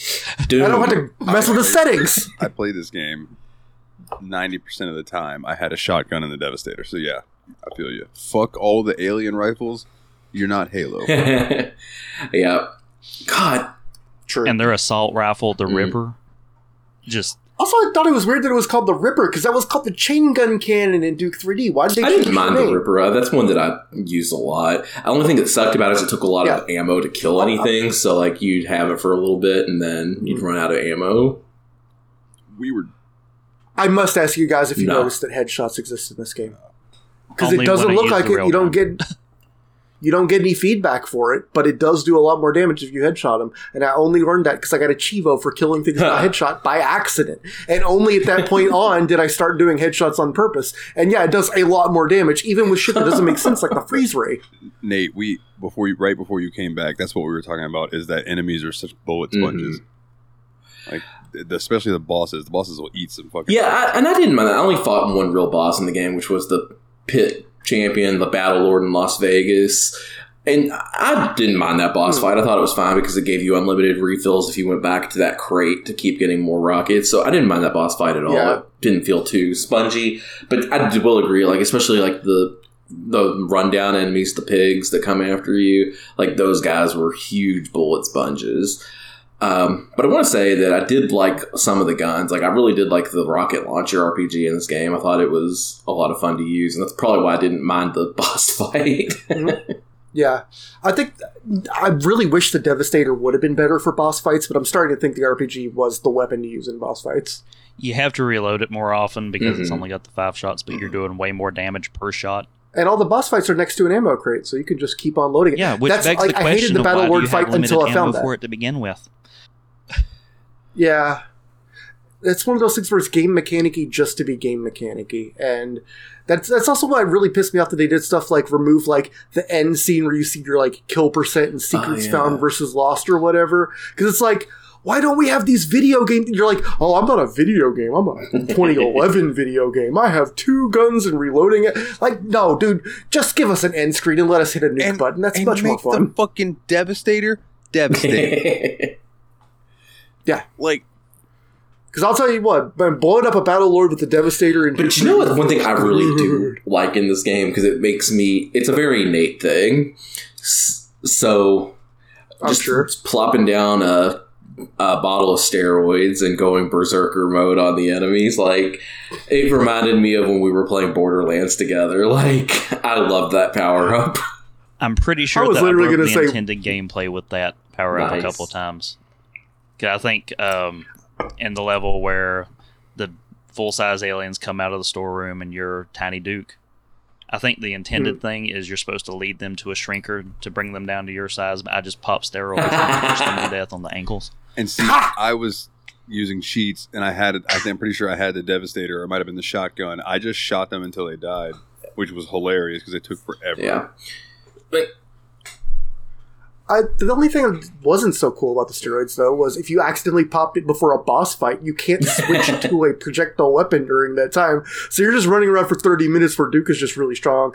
And also, I do kind of miss how the steroids in Duke 3D made you run super fast. yeah, because I actually, one of the parts where I used it was right before that Battle Lord fight in Las Vegas. Because, like, you remember how you went down into that pit and there were just a bunch of dudes just start swinging on everything. And it timed perfectly for me where the steroids ran out right before the Battle Lord jumped down. That's awesome because on mine, I still So have you steroids at that point too. I was just like, I want to fight this guy. Yeah, no, that was really cool. Like, that fight was so up and down because I really enjoyed the fight once I figured out that there's an infinite ammo crate there, and I liked the setup before the Battle Lord showed up. But there were like 2 times in between where I'm like running around in circles, like, okay, I can't hurt him with the fun weapon. I can just throw pipe bombs at him, I guess. And this game I had a problem with the fact that it was like, and we've kind of mentioned this already, but it's like, let's take all of the current tropes and put them in here. Let's put in past tropes and put them in here. Let's just put in all the tropes. We're going to have a fucking troop. A troop of tropes. So, a troop of tropes. And here's the thing. It's like, this game's got the sewer level. Everyone loves the sewer level. Oh my god. This game's... The game had a sewer level and a construction level back to back in the same level. It had the construction level. It had driving. It had first-person platforming. It had underwater levels.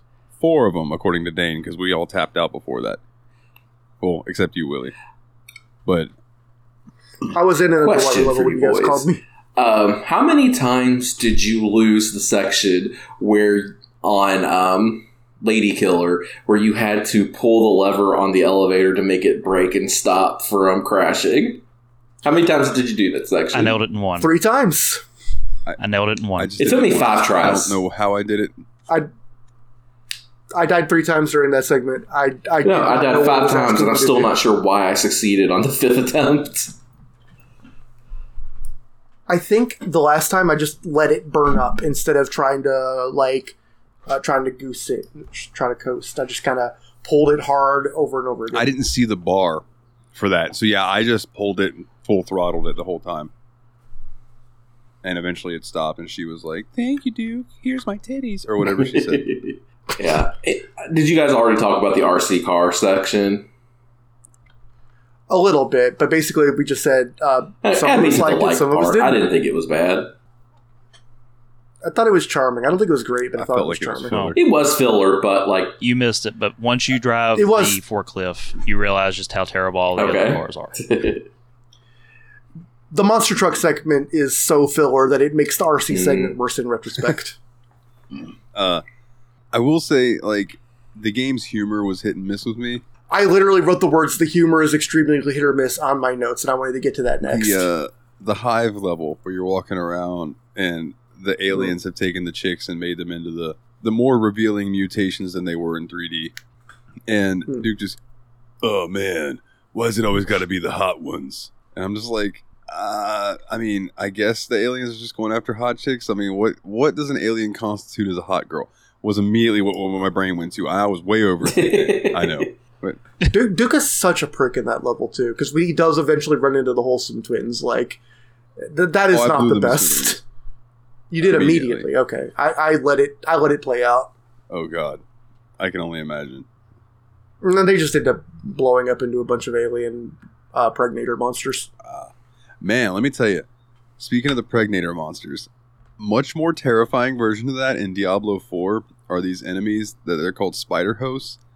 And it's these giant spiders that have taken over these big, fat, bloated creatures. And you have to kill them. And then when you kill them, they explode into a bunch of baby spiders that you then have to kill. And it's fucking terrifying. In this game, the pregnators just annoyed the shit out of me because they were like Temu fucking face huggers. With big old swinging ball bags. Yeah, they're dicks on spider legs. And they've replaced the most annoying enemy of Duke Nukem 3D, which was the little slimes that popped out of the eggs and jumped to the ceiling and the floor over and over again. But they didn't make it any better. But I don't know. Like when it comes down to the humor, I thought like the game was really proud of the stupidest ass jokes in it. Like they were so happy that they came up with the idea of a Las Vegas hotel instead of the Bellagio. It's called the Fellatio. That they put it on the loading screen for that level, and it's this like hotel sucks. And then you get to like the fight with the Battle Lord, and you like rapidly punch it in the ball sack, and it makes speed bag noises, and that's actually amusing. That was satisfying. It's like, yeah, it really was. Did we all get the achievement for picking up the turret? No, of course I didn't pick up a turret. You didn't. No, where was it? It's right in the very beginning. In the other toilet, whenever at the very beginning of the game, when you're hissing in the urinal, You can turn around, open a stall, and pick That's up so hot Duke. stupid. They missed a prime opportunity. And the whole time he's like, "Oh, why am I doing this? This is disgusting. Why am I doing this?" Yeah. See, that's making me laugh and I didn't experience it. It was pretty good, dude. And they missed a prime opportunity to do an Austin Powers reference when you were pissing in the urinal in the beginning. Like, because I did it myself, where I was pissing with him, and then I let off of it, and I was like, "Evacuation, come." Evacuation, come. But here's the thing, this game took so long to release that Austin Powers was old by the time this game came out.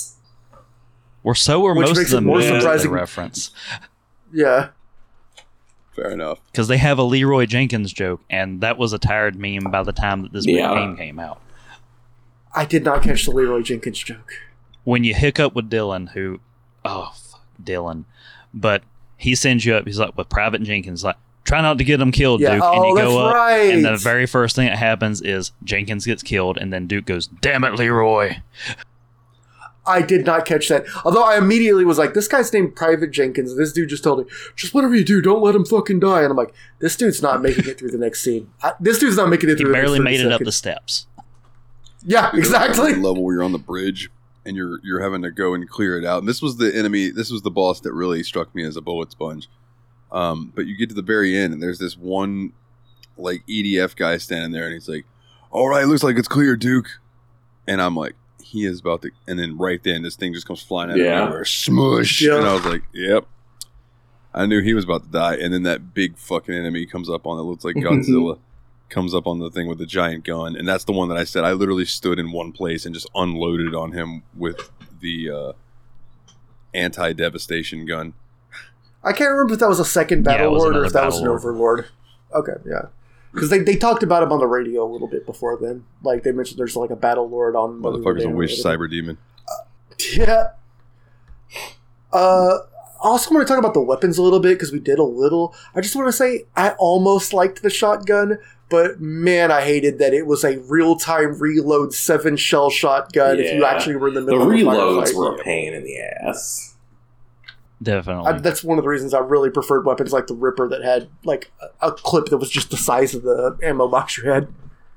At least with the shotgun, he could get a couple of rounds in, and you could interrupt the reload to go ahead and get a couple of shots off instead of having to wait for the full clip. That was at least the positive trade-off of the long reload time. And you can preemptively reload too. Like if you notice you're down 2 shells and you have a moment to duck behind a car or something. But I feel like ducking behind cover, this isn't Gears of War, this is Duke Nukem. He should be out there putting his boot in asses. But he's got a bad knee now. We established this. Yes. This might be more of a reference for Nate and Willie, and Jeff's gonna love it, but do you remember when Vince McMahon came out and he was like, "We're not pro wrestling, we're sports entertainment." But really, they were still fucking wrestling. They were just changing. They're just changing how they called it. I feel like this game wanted to be sports entertainment and forgot that it's wrestling. And in that sense, I mean that like this game, and Duke Nukem is at its core a boomer shooter. Yeah. And this game tries to be anything but a boomer shooter. And I don't know, man. Oh god, I gotta go back to the restroom. I Sorry. just really think that it should have just not tried to cram so much into it, not try to be so much like these other games that were coming out around then. Yeah. Again, the Halo reference, and the Call of Duties and things like that. Like, I think that it tried to be overly ambitious, which was a very odd choice for a Duke Nukem game. yeah, The thing that kept jumping out at me, it was even less that I could almost accept that they did the trend chasing, but I think that they mishandled the tone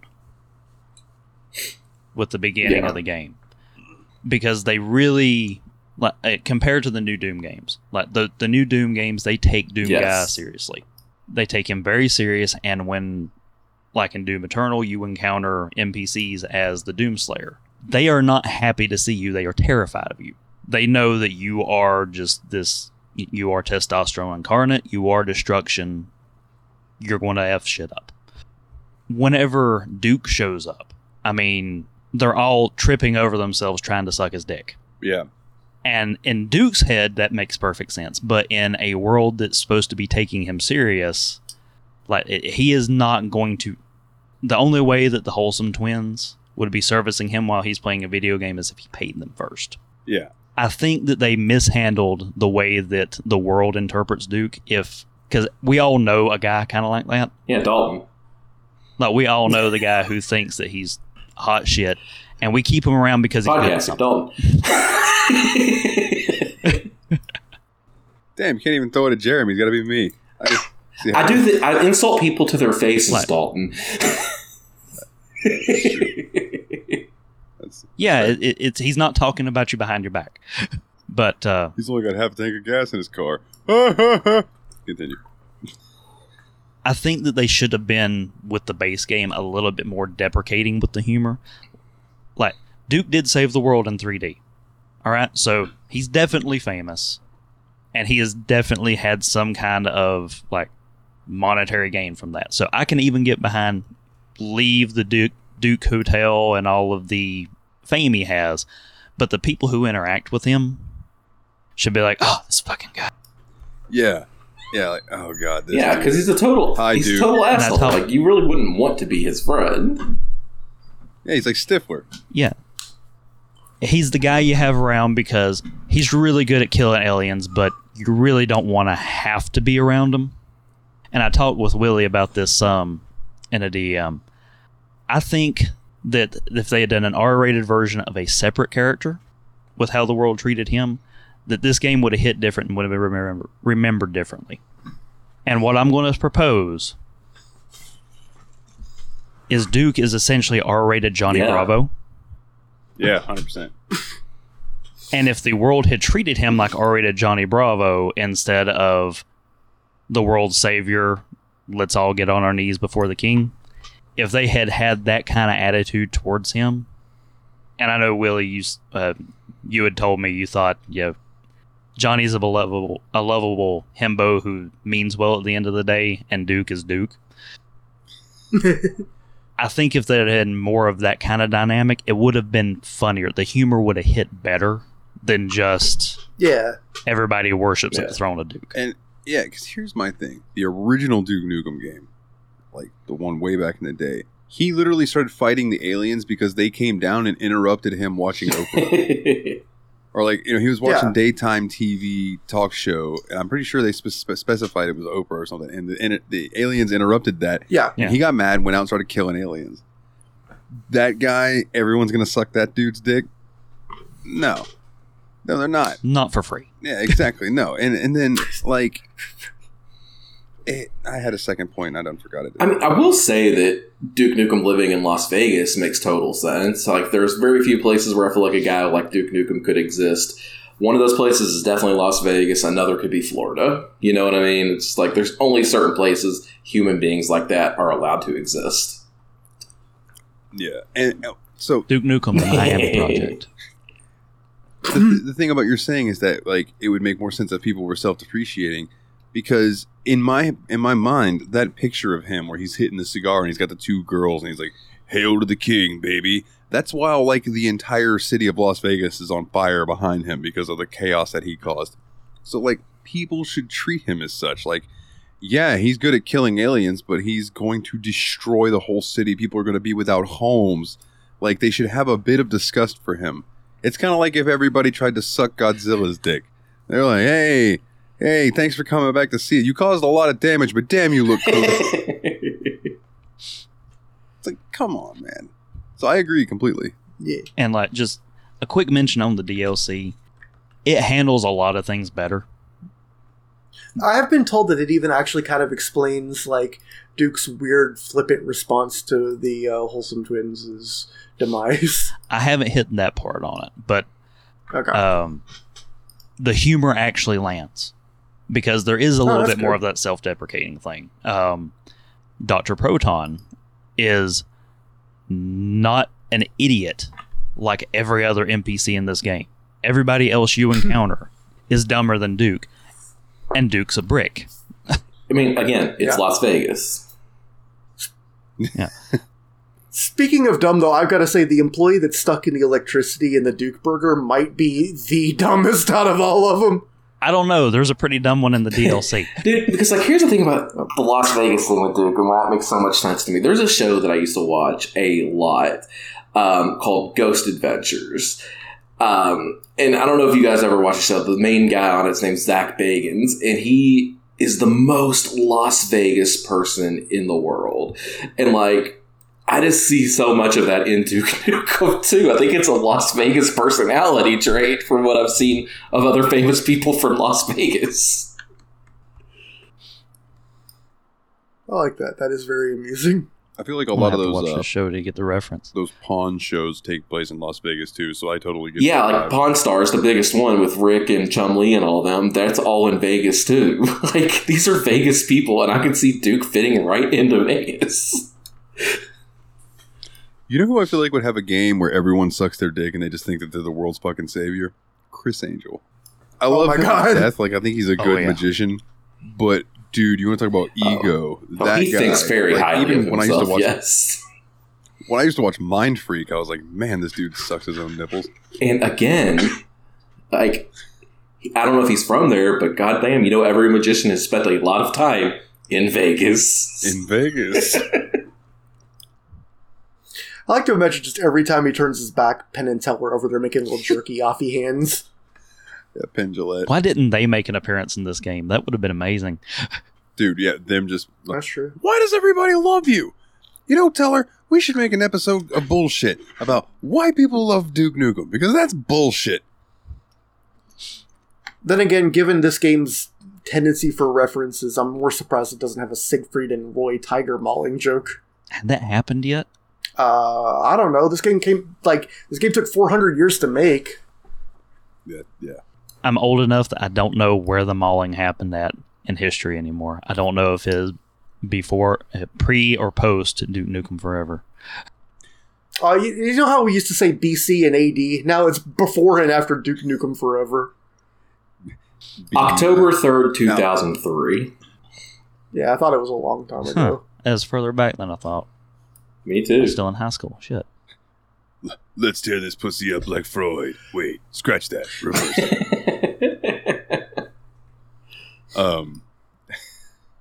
So Freud it up like Scratch? Can Dane and I comment on the ending? Does anybody care about spoiling the ending for Duke Nukem Forever? Oh, if anyone here cares about the plot to Duke Nukem Forever, they are a very different kind of case. The way this ends is such a dumpster fire. I watched it on YouTube after Dane had mentioned to me. He's like, "Oh, so you didn't even see that shit ending? Well, now let me go at least see it." So you kill the final enemy. Its eye falls out of its socket like the one in the beginning of the game. You walk up and you piss into its eye socket, and then a helicopter shows up, and this guy reaches down and he's like, "The president's dead, but his orders are still in line, Duke. Come on, we gotta get out of here." So Duke walks over and jumps up, grabs this dude by the arm. So he's holding on to you. You guys start flying off. There's a nuke incoming. The nuke goes off. The mushroom cloud starts expanding. It hits to where you guys are at. The helicopter goes into a spiral spin, and it falls, and it says Duke Nukem, KIA. And what? Duke comes on and goes, "What kind of shit ending is that? I'm not dead."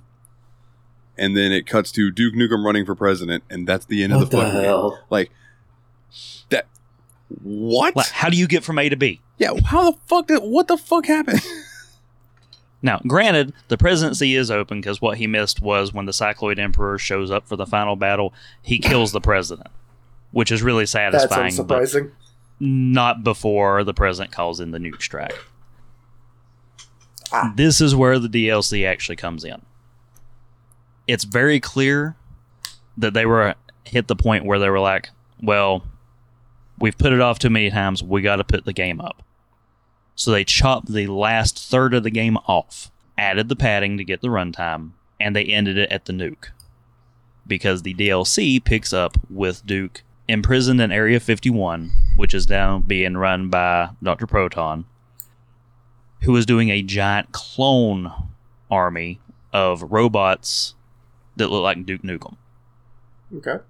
If you watch the old, 2001 Duke trailer, there's Terminator things in that, and everyone's like, what the hell is going on? Are we fighting Terminators in Duke forever? This is where the Terminator actually comes in. You play through that segment. I know how it ends. I haven't actually played through it all yet. You go through, get out of Area 51, go to the moon, you defeat the alien Empress, and that's going to be the big ending. And after that would be the point where Duke comes back and runs for president. Oh, wow.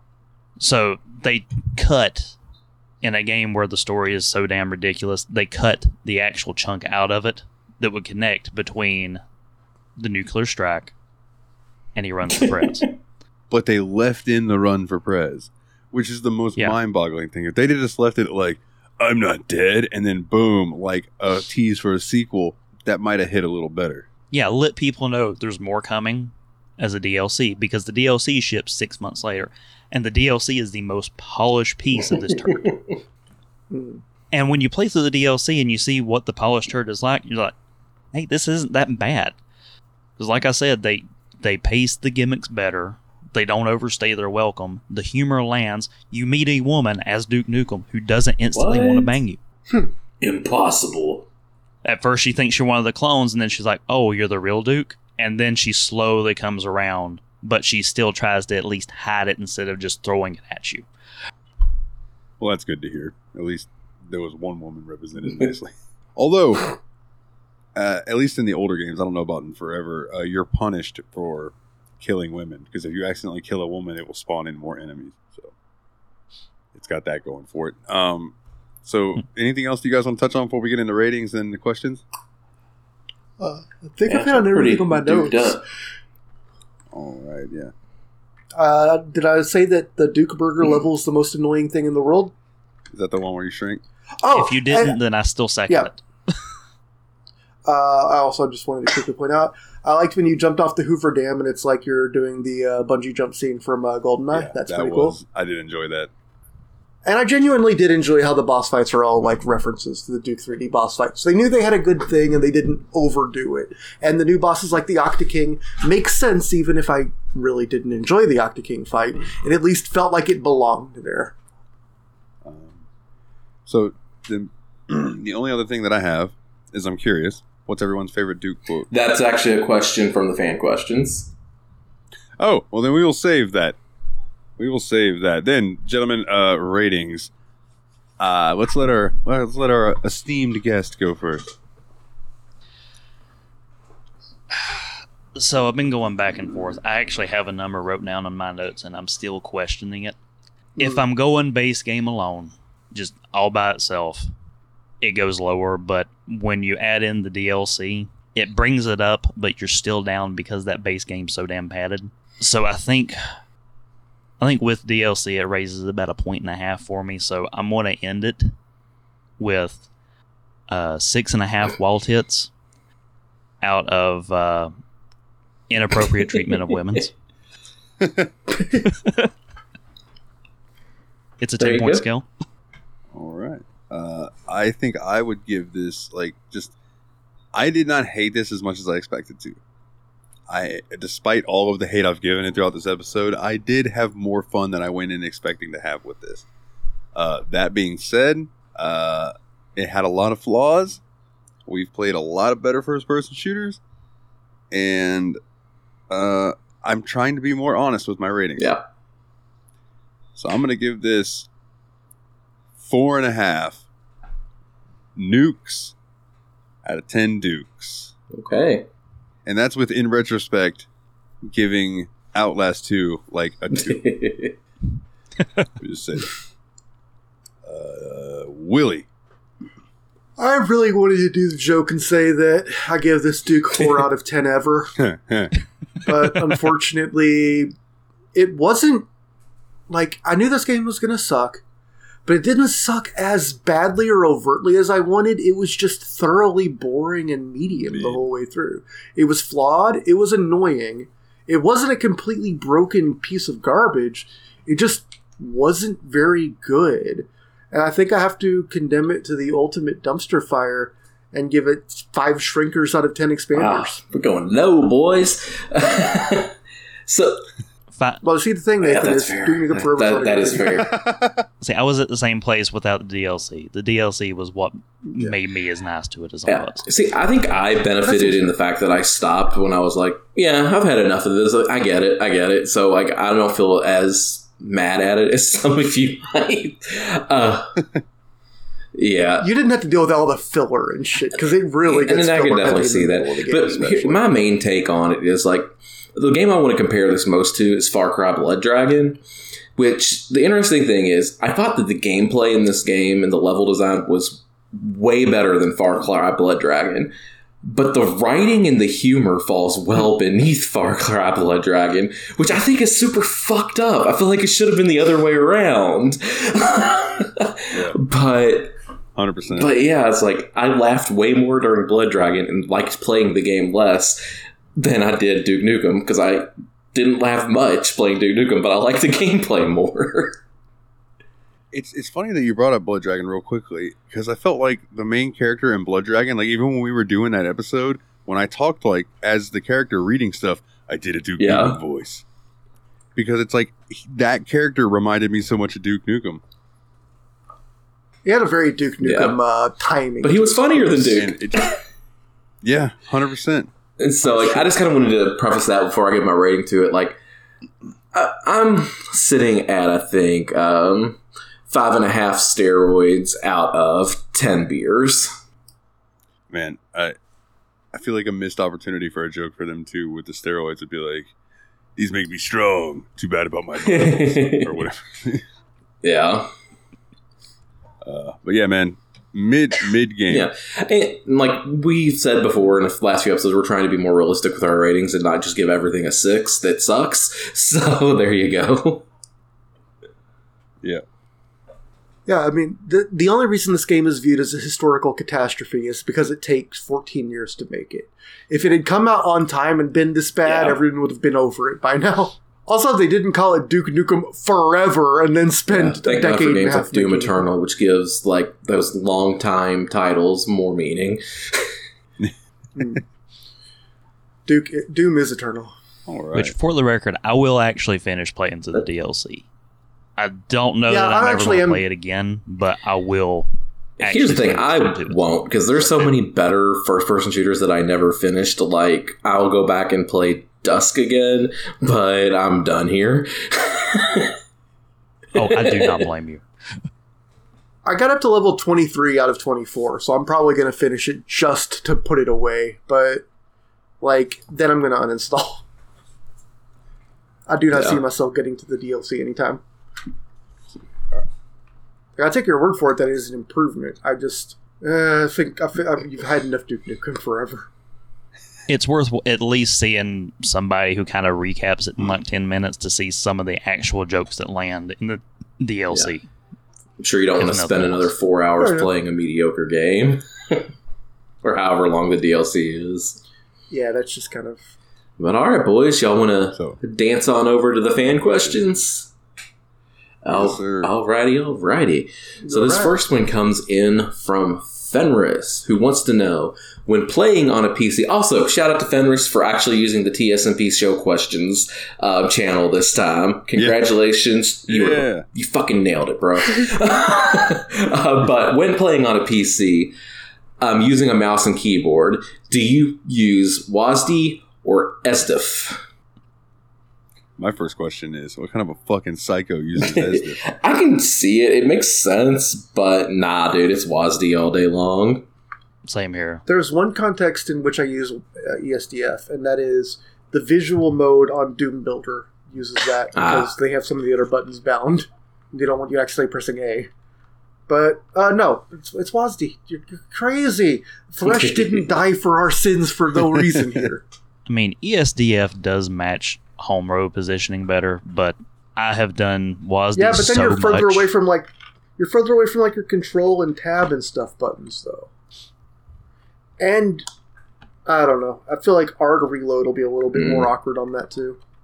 Like I like having to reach a little off my keys to get the reload button. Let's see that way. No, it's not a movement action. All right. I see the logic, but I would never use it. Yep. Oh, I missed. Hold on, I gotta go back into show questions real quick because there was a follow up to this question that I didn't write down apparently that I need to ask. And then from Adam, or do you use directional keys like a psychopath? Here's the thing, Adam. I grew up in a time where directional keys were normal because, like, when playing Doom for the first time, it was directional keys, shift to run, alt to strafe, space was shoot. Oh god, it's left control shoot. I remember playing games like that, Adam. Yep. I actually still use directional keys playing classic Doom. Dude, I think it was. I was gonna say it took me a long time to switch over to the more modern control scheme for Doom. Like, I seriously, because I've mostly had laptops, so if I have a trackpad, I don't like trackpads. I would rather use the directional. And this was before using the mouse too. Like, yeah. Now, when you have a mouse, it I makes feel like obvious. it was the original Tomb Raider on PC where WASD moved you and the arrow keys moved your camera, or it was the other way around, but it was real fucking weird. I think it was Fenris that mentioned this in the show questions too, that like apparently Binding of Isaac has a weird control scheme where it's WASD and arrow keys being used. And that's a game that... Yeah, the arrows is what fires. So it's like a dual stick shooter, basically, then. Okay. Yeah. Yeah, because on controller. And that's how I think I would just go controller at that point, man. When Rebirth came out and it had native controller support without having to go through all the hoops that you had to with the original Flash version of Binding of Isaac. See, that makes sense. Yeah, I swapped over to controller. I didn't realize Binding of Isaac came from a Flash history. Yeah, I actually didn't. Yeah, the original release was a Flash game. If we ever do that for the show, I'm going to have to obligatorily, however I would say that, ask Steph, do you want to be on this episode? Because that is her, like, that girl's got like 1,000 hours in the Binding of Isaac. Yeah, I wouldn't mind playing that eventually, but it's not one I think I'm going to seek out individually. I think it's past that point for me. Yeah. I feel like that genre just got iterated on enough times that I think it's going to be a little dated feeling. I don't know. If you go straight to Repentance, I think it still holds up. All right. Our next one's from Master Loot, which you tried to steal his thunder, Dalton. What is your favorite Duke quote? Oh, yes, I did. From Master Loot. This one comes first. Yeah. Whatever, dudes. It's late. What was the best level of Duke Nukem Forever? Ghost Town. For me, it is... Yeah, Ghost Town's a good answer. For me, it's a tie between every level that isn't Duke Burger, Mighty Foot, or Shrunk Machine. I really liked that first section. Mm-hmm. I don't even remember what the names of the levels were, but like just that first area where you're going through like the Duke Museum, and Duke Cave, and then you're the Duke Cave shooting. So yeah, the Duke Cave. Yeah, that was the best part. They front loaded this game, in my opinion. Yeah, I was going to actually say the same thing. Duke Cave was my favorite as well. Well, to be fair, I also made it not the least far out of everybody. I made it to the Hive, and I was done. So. What's your name? What was your favorite level? Mine was Ghost Town. That's where, Town. like I said, Stockholm started setting in, and the gameplay for the actual shooting part was actually starting to be fun for me. Before then, it was just tedious. Right. So then, our next question. Now I get to say this one. This is where Dalton tried to steal Master Luke's thunder. What is your favorite Duke quote? Oh, I definitely have one, but I want to let you guys all go first because mine is... Yeah.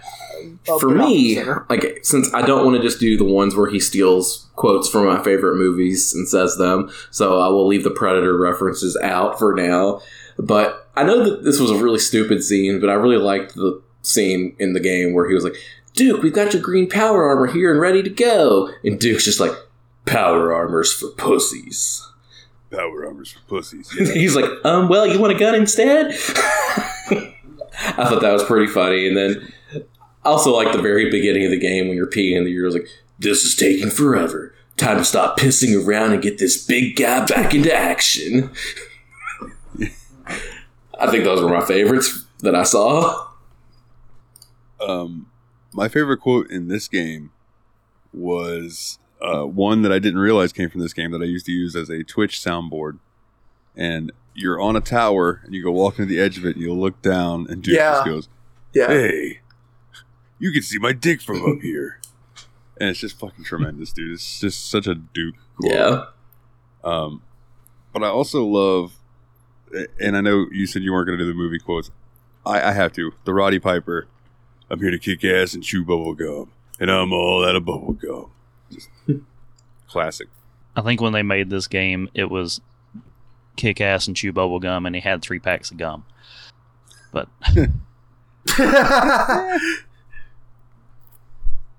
my favorite quote is actually situational because of my hatred for a different character, and it happens in the DLC. So I bitched about him a little bit, but Dylan, the foul-mouthed friend of Duke that you run into, he dies at the end of the campaign, and then in the DLC, surprise, surprise, he's still alive and he comes back. But at one point, you both get shrunk, and he's following you around, then Duke gets back up to regular size. And he picks up miniaturized Dylan, squeaking and cursing, and you get to pitch him into a vent into the next room. And it was satisfying to me, because as he does it, he goes like throwing a hot dog down the hallway. Shoo! Yeah. I'm like, yeah, take that. And also, him being named Dylan absolutely has to be a Predator reference, too. 100,000%. But as far as the main game, I did get a smile by the fact that they acknowledged the development time.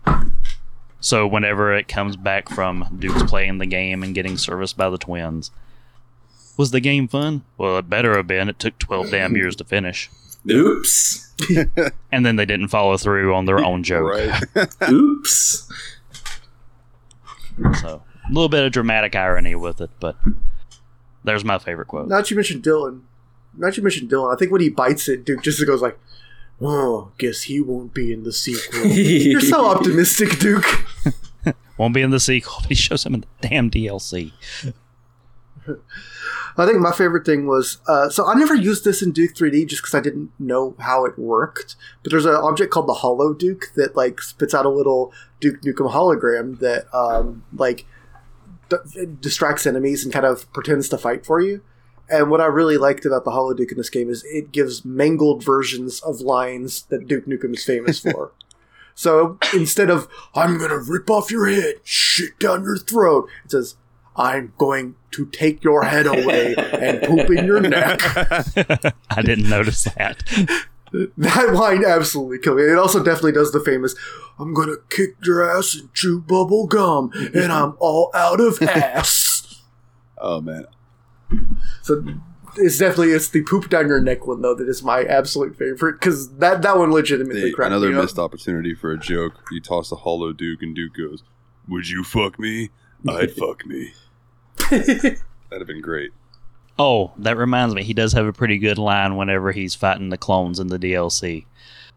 He pulls one out of a clone pod, beats him up and snaps his neck and climbs in to impersonate the clones. And he goes, "I hate to kick my own ass." That is a Johnny Bravo line right there. "I hate to kick my own ass." Just had to sneak that in under the wire. Hell yeah. All right. Guess we'll move on to the next question. This is also from Master Loot. What one thing would you improve upon Duke Nukem Forever? I would have made it good. I would have chopped down its run time. I think that's the big thing right there, is it needed to cut the chaff a little bit. The game definitely was like all filler, no killer. Yeah, cut the bloat and include the DLC with the main game, and it would have been a totally different experience, even without the tone shift that I had mentioned. I think those two things would definitely fix the game.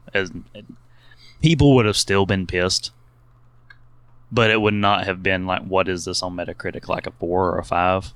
If even that high? Oh, that's a good question. I think that it's just that, man. It's just like, I don't think this game stood a chance ever. Like, even if it had been amazing, people still would have found ways to shit on it. Yeah. Yeah. Now, this is not as low as I thought. The Metacritic Metascore is 49. Generally unfavorable. But I mean, that's kind of what we gave it, you know? Would have expected. Yeah. Very Midland. And that's probably Think with if, hindsight, people coming back to it. That's also Right. possible. I think we all kind of agree on what we would improve upon in Duke Nukem Forever. This next one's also from Master Loot. What's your history with boomer shooters? All right, time to let Willie talk for 15 minutes straight. Man, you can't even see my eyes because my phone just died, so they can't see my camera. But man, I don't know. Like, so the first one we got as kids, we had like one of those things where you know how like they used to sell like packages of CD-ROM discount games or whatever, and there were like 10 CD-ROMs in there, and like one of them was like a air traffic controller strategy game or whatever, and one of them was the shareware version of not Duke Nukem. That would have been funny. Wolfenstein 3D, and man, that one really just immediately grabbed me. Like, everything about it, I love how it's, like, from your character's eyes for the first time in a game I'd ever seen. And, like, you could see your dude, like, get injured physically as he's fighting. And, like, the World War II setting was really cool and all that. And I just really enjoyed it. And then Doom came out and it was like, yep, this is, Yeah, this is like my life now. Wolfenstein, dude, like, we killed so many goddamn Nazis, man. Oh, hell yeah. Yeah.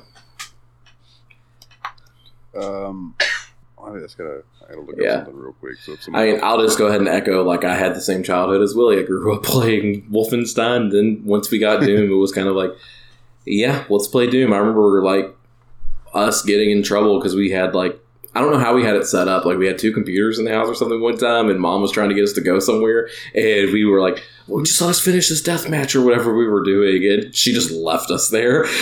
Yep. Yeah, we had like a null modem cable set up between a laptop that Mama had borrowed from school and like our actual desktop computer, and so we were just like playing like side by side on this game and yeah, deathmatching, and it was pretty Yeah, awesome. and then just from there, you know, just kept growing up and playing things like GoldenEye and played a little bit of Halo, but that's kind of where I kind of fell off of FPSs, and I think I didn't really get back into FPSs until I got my PC. Well, I guess I can't gloss over things like Quake and Rise of the Triad, things like that back when we were younger as well. But I don't... Yeah, I feel like GoldenEye, or not GoldenEye, Perfect Dark was probably the last one we've sunk a ton Yeah, of and then I don't think I really got back into together. it until I got this PC, to be perfectly honest, and I started just playing Doom and then Doom 2016, and now I'm like, goddamn, we got to play Eternal next year.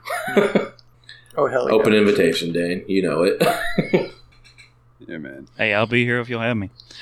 So, my history with boomer shooters is like kind of like I mentioned earlier. My dad's friend had the PC. He had Doom, Wolfenstein, and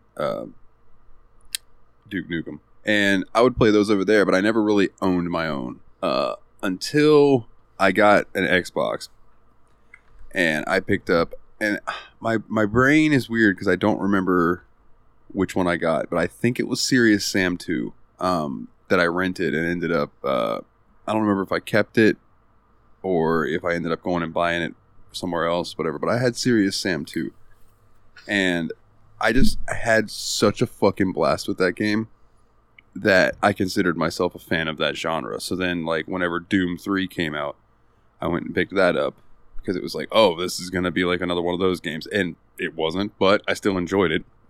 But that's why, like, my heart lies with Serious Sam when it comes to boomer shooters, for sure. He puts a lot of boom out there. I got to appreciate And that. a lot of shooting. He does a lot of booming and shooting. I love those fucking movies so much. And I can't wait till we get to, I think it's Serious Sam 3 or 4. No, I think it's 3. Where they take that joke of him being like, damn, you're annoying or whatever. Glad there's only one of you. And then a big, massive wave of them come at you. It's like on another level. As the games go on, they just get bigger and bigger. It's fantastic. Like, I think Serious Sam 4 can put 100,000 enemies on screen. Stupid. Sheesh.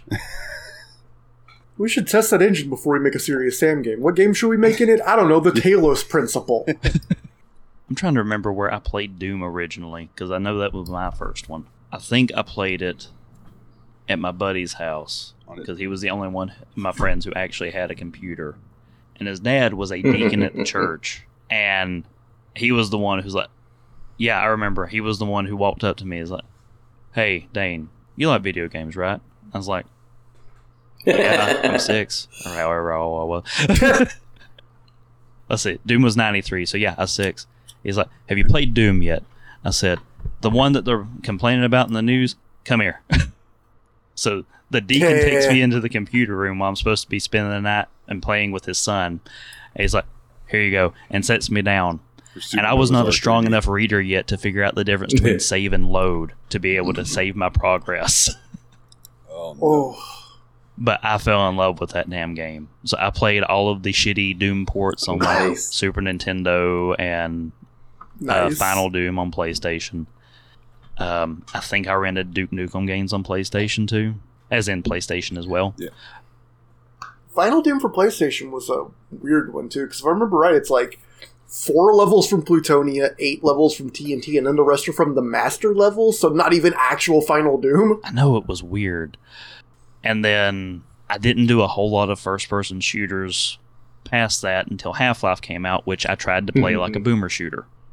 Just running and gunning and swinging that crowbar. And then that was pretty much it until Halo came out, which I played, and I'm like, this does not feel like the games that I grew up enjoying. And I kind of fell off shooters until I think it was actually Doom 2016 that made me realize, I still love this shit. I still played, like, you know, the big ones like the Valve releases, Half-Life 2 and stuff like that, but I don't really count those. That's not boomer shooter. Yeah. That's when everything started shifting story. It's interesting to me. It's like, I don't know how, like, 'cause, like, I feel like Doom 2016 isn't really classic boomer shooter either, but somehow it catches the magic that the original Doom did, and I don't know how it managed to do that. It catches the It really feel feels like, without necessarily copying the mechanics. yeah, it plays how you remember Doom feeling. Kind of like how Quake, the Night Dive remake of Quake, looks how you remember Quake looking. Doom 2016 plays like how you remember Doom playing. That's fair. All right, well, that is our FPS history. Hope you enjoyed that. Our next question comes in from Mr. Grumpy Syllables, Jeff. What's the best FPS you've played for the podcast? I'm going to jump in on this one. I can easily say the best first-person shooter that I played for the Steam Machine podcast was Duke Nukem Forever. Put that on a fucking box. But specifically Duke Nukem Forever and the Doctor Who. That's hilarious. Because the other games that I played were Metal Gear Rising and Nier That's Automata. hilarious. Those are the only other 2 you've been on, really? Yeah, we'll correct. You just really like games where people have a blue gun, huh? Yeah, right. And, you know, tight-fitting or revealing outfits because, you know, riding bod. Yeah, that's true. Yeah. And then, 2B. Or not 2B, that is the question. A2. I liked A2. Hell yeah. I think for me, it's not easy, honestly, because, like, we played Doom 2 for the show, but I think I have to give it to Doom 2016 as the best FPS I've played for the show. It just, like, we talked about it a lot in this whole section of the fan questions. I just think it does so many things to make you feel like you did when you were a kid playing the old boomer shooters, and I just love it. And I really feel like Doom 2016 also, like, really ushered in the era of retro boomer shooters, too. Because even if it wasn't strictly one, it, like, told everyone, hey, people still like this shit. You should make it.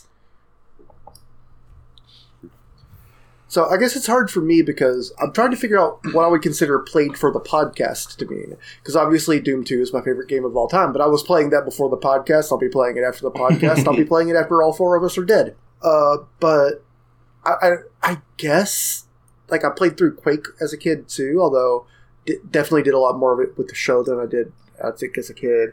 So I think it's going to have to be Dusk for me, because I do think that Dusk is ultimately, I was going to get around to it, but doing it for the show gave me an excuse to get around to it immediately. That's what's up. Yeah, I remember you really enjoying that game. Yeah, it's fantastic. So my answer has a little bit of, I guess, memory with it, I guess. Because my favorite first-person shooter that we've done for this show, I'm the only one that played it who's sitting here. It was the first game that we ever did for the show. It was the first game that Steamy ever chose for me and Ryan It was the reason that this show even started, because people liked the first episode, so we kept making them.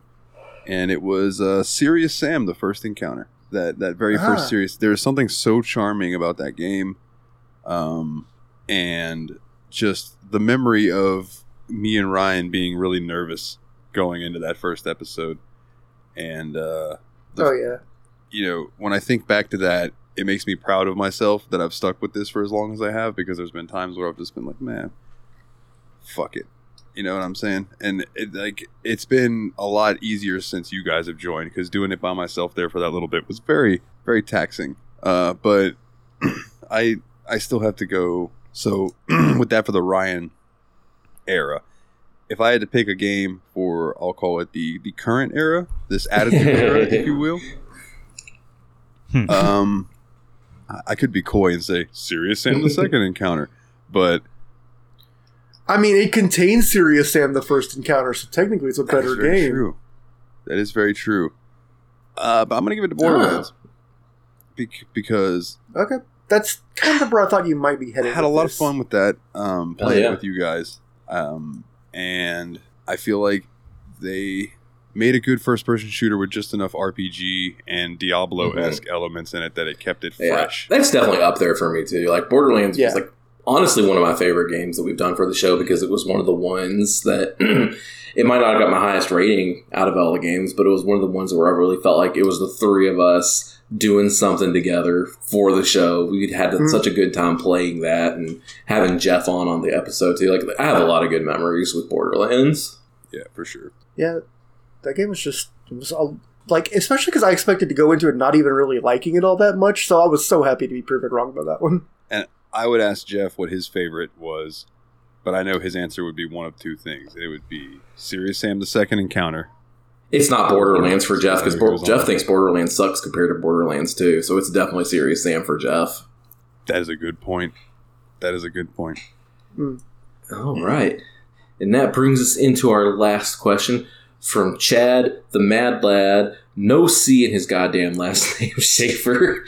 If Duke Nukem had a theme park, what would be the main attractions or rides or concessions? What? The main attraction would be called Babes of the Caribbean. It would be a pirate ride where you go on a boat and there's like animatronic babes who have captured a bunch of dudes and are shooting cannons at each other. This is an actual level from Duke Nukem 3D. Yeah, that was Babe. That is E4L4. Well, let me handle the concessions. You got it. The concessions would be foot-long hot dogs. So with extra you and I sauce. had a very, very similar mindset to this, right? My thing was foot-long hot dogs and foot-long corn dogs. But when you get them, they're only... That sounds like something Disney World would do. Call them Duke length. That's not a churro. This is a churro. I think that there would also be a Small World ride, but it would have a shrink ray and fucking RC cars. Oh, no. You know, the thing that sucks is I actually liked the shrink ray puzzles in Duke Nukem 3D. I don't know why it was just so annoying in this game. short-lived. Probably because it lasts forever. Yeah. In the And of first course, one, there'd be we're an off after, like, 10 enormously seconds. long line to sit on the throne. Oh, yeah. For sure. Yeah. I also think that anything that you could order to eat that would come in a scoop, you have to get 2 scoops. So it looks like boobs. All right. Specifically, you order ice cream, you're going to get 2 scoops with cherries on top. You know, if you're getting snow cones, you're getting 2 of them, and they're going to be served to you upside down. Okay, and there's this ride at Disney World that's kind of new. It's one of the Star Wars rides where like you have like a group go into the ship and you're like kind of like controlling the ship and shooting down like enemy fighters. I just see something like that where you're shooting down the fighters and shooting at the mothership. Yeah. That would be cool. There would be a Duke Oh, burger, of course. obviously. Yeah, that goes without saying. And Gotta have a Duke burger. the main important thing... And I think there would have to be some kind of equivalent for Epcot. But it would probably have a penis joke like Epicock. You got there And so of course, fast. this theme park... And the doorway to it would have to be Yes. through his legs. And of course, this theme park would be located In Las Vegas. In Las Vegas, of course. Of course. And they would put it within view shot of that new thing, the eye or whatever it is, and they would build 2 of those. My challenge to you, Chad, build what we just described in, what was that game? Roller Coaster Tycoon? Was that the one we played for this? No. Planet Coaster. Build Coaster. this theme park in Planet Coaster and send us a link. Wink. Yeah, that would be fucking awesome. And I'll do some like MP3s if they let you do custom MP3s. I don't remember where you just do. Let's be like, "Welcome to Duke Land."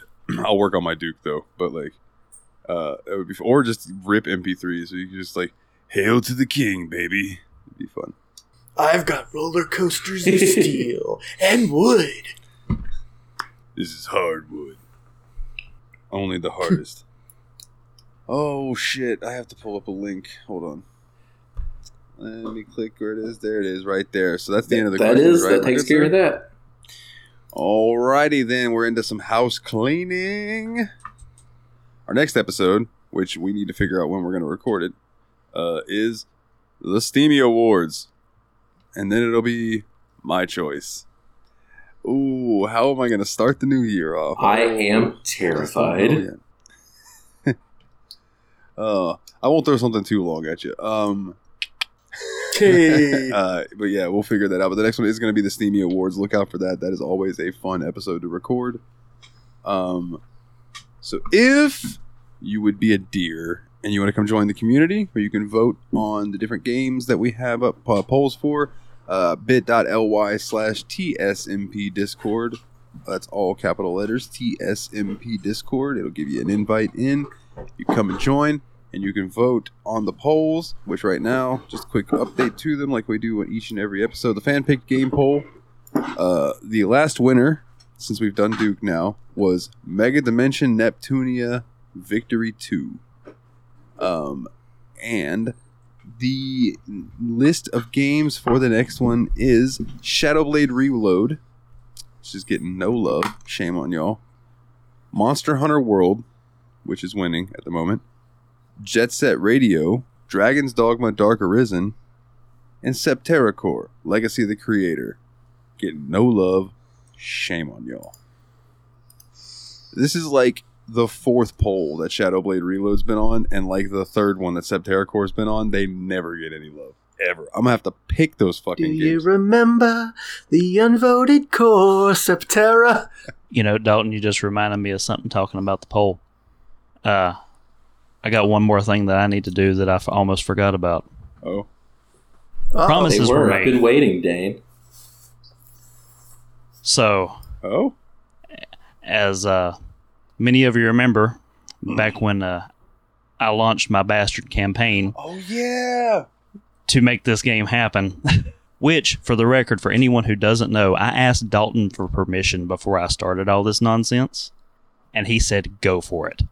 I did. So, everything I did was with his blessing. One of the promises I made was, in the event that Duke won or lost, I would be giving away some Steam codes. And the deal was, if Duke lost, there would be a drawing, and I would make three very lucky people receive a copy of Duke Nukem Forever. But if Duke won, a copy of Duke 3D. So I did save a list of all the names for the people who voted, and I've put it into a randomizer. Oh, shit. And I almost forgot to pull this up and run it. So I'm going to launch the randomizer and want to see what 3 lucky people get a copy of Duke 3D. Now, I do want to add, it is a very popular game. In the event that you have Duke 3D, you're not out, just let me know. I'll give you Duke Forever instead. And if you have that, I'll give you the DLC. And if you've got all that shit and you win, then I'll just PayPal you 50 cents because that's what I'm spending on you right now. You know, let's be real. So, to the randomizer. And the winners are Team Retro, Nice. Mr. Expendable Old Jeffy Lube, and Mr. Puzzles. What the fuck? Shit, I don't apparently know I about put Mr. my name in Puzzles. this too. Hold on, let's re-roll that last one. You did. I'm not even joking. And That's amazing. Posh. So, That's a good list. Nice. Mikolov, Jeff, and Posh. I'll get a hold of you. You get a copy of Duke 3D Forever or the DLC or 50 cents in that order. 50 Cent Blood on the Sand? I heard you What? can find him in the club. Buffalo Dog. We're just making jokes about the rapper 50 Cent now. He had a video game called 50 Cent Blood in the Sand. I don't know much about it. I watched a Let's Play of it, and literally the only thing I remember is in like the first 15 minutes he says something like, "Bitch better have my crystal skull." I'd forgot that was a thing. I feel like 50 Cent had a game that was really bad, and then one that came out that people were like, wow, this is actually pretty good. I think it was Bulletproof. Yeah. That was decent. I don't remember. I remember Blood in the Sand was very much, people ironically liked it. Like, it was very obviously not originally built to be a 50 Cent game. Kind of like True Crime Streets of LA, where they kind of just, you can play as Snoop Dogg. Word. Yeah. Well, hell yeah, man. Thank you for doing that. I appreciate the doing the giveaway. I got a bunch of Steam codes that I need to give away at some point. We need to find more reasons to give shit away. But yeah, so if you want to get in on type of different things like that, bit.ly/TSMP Discord, all capital letters.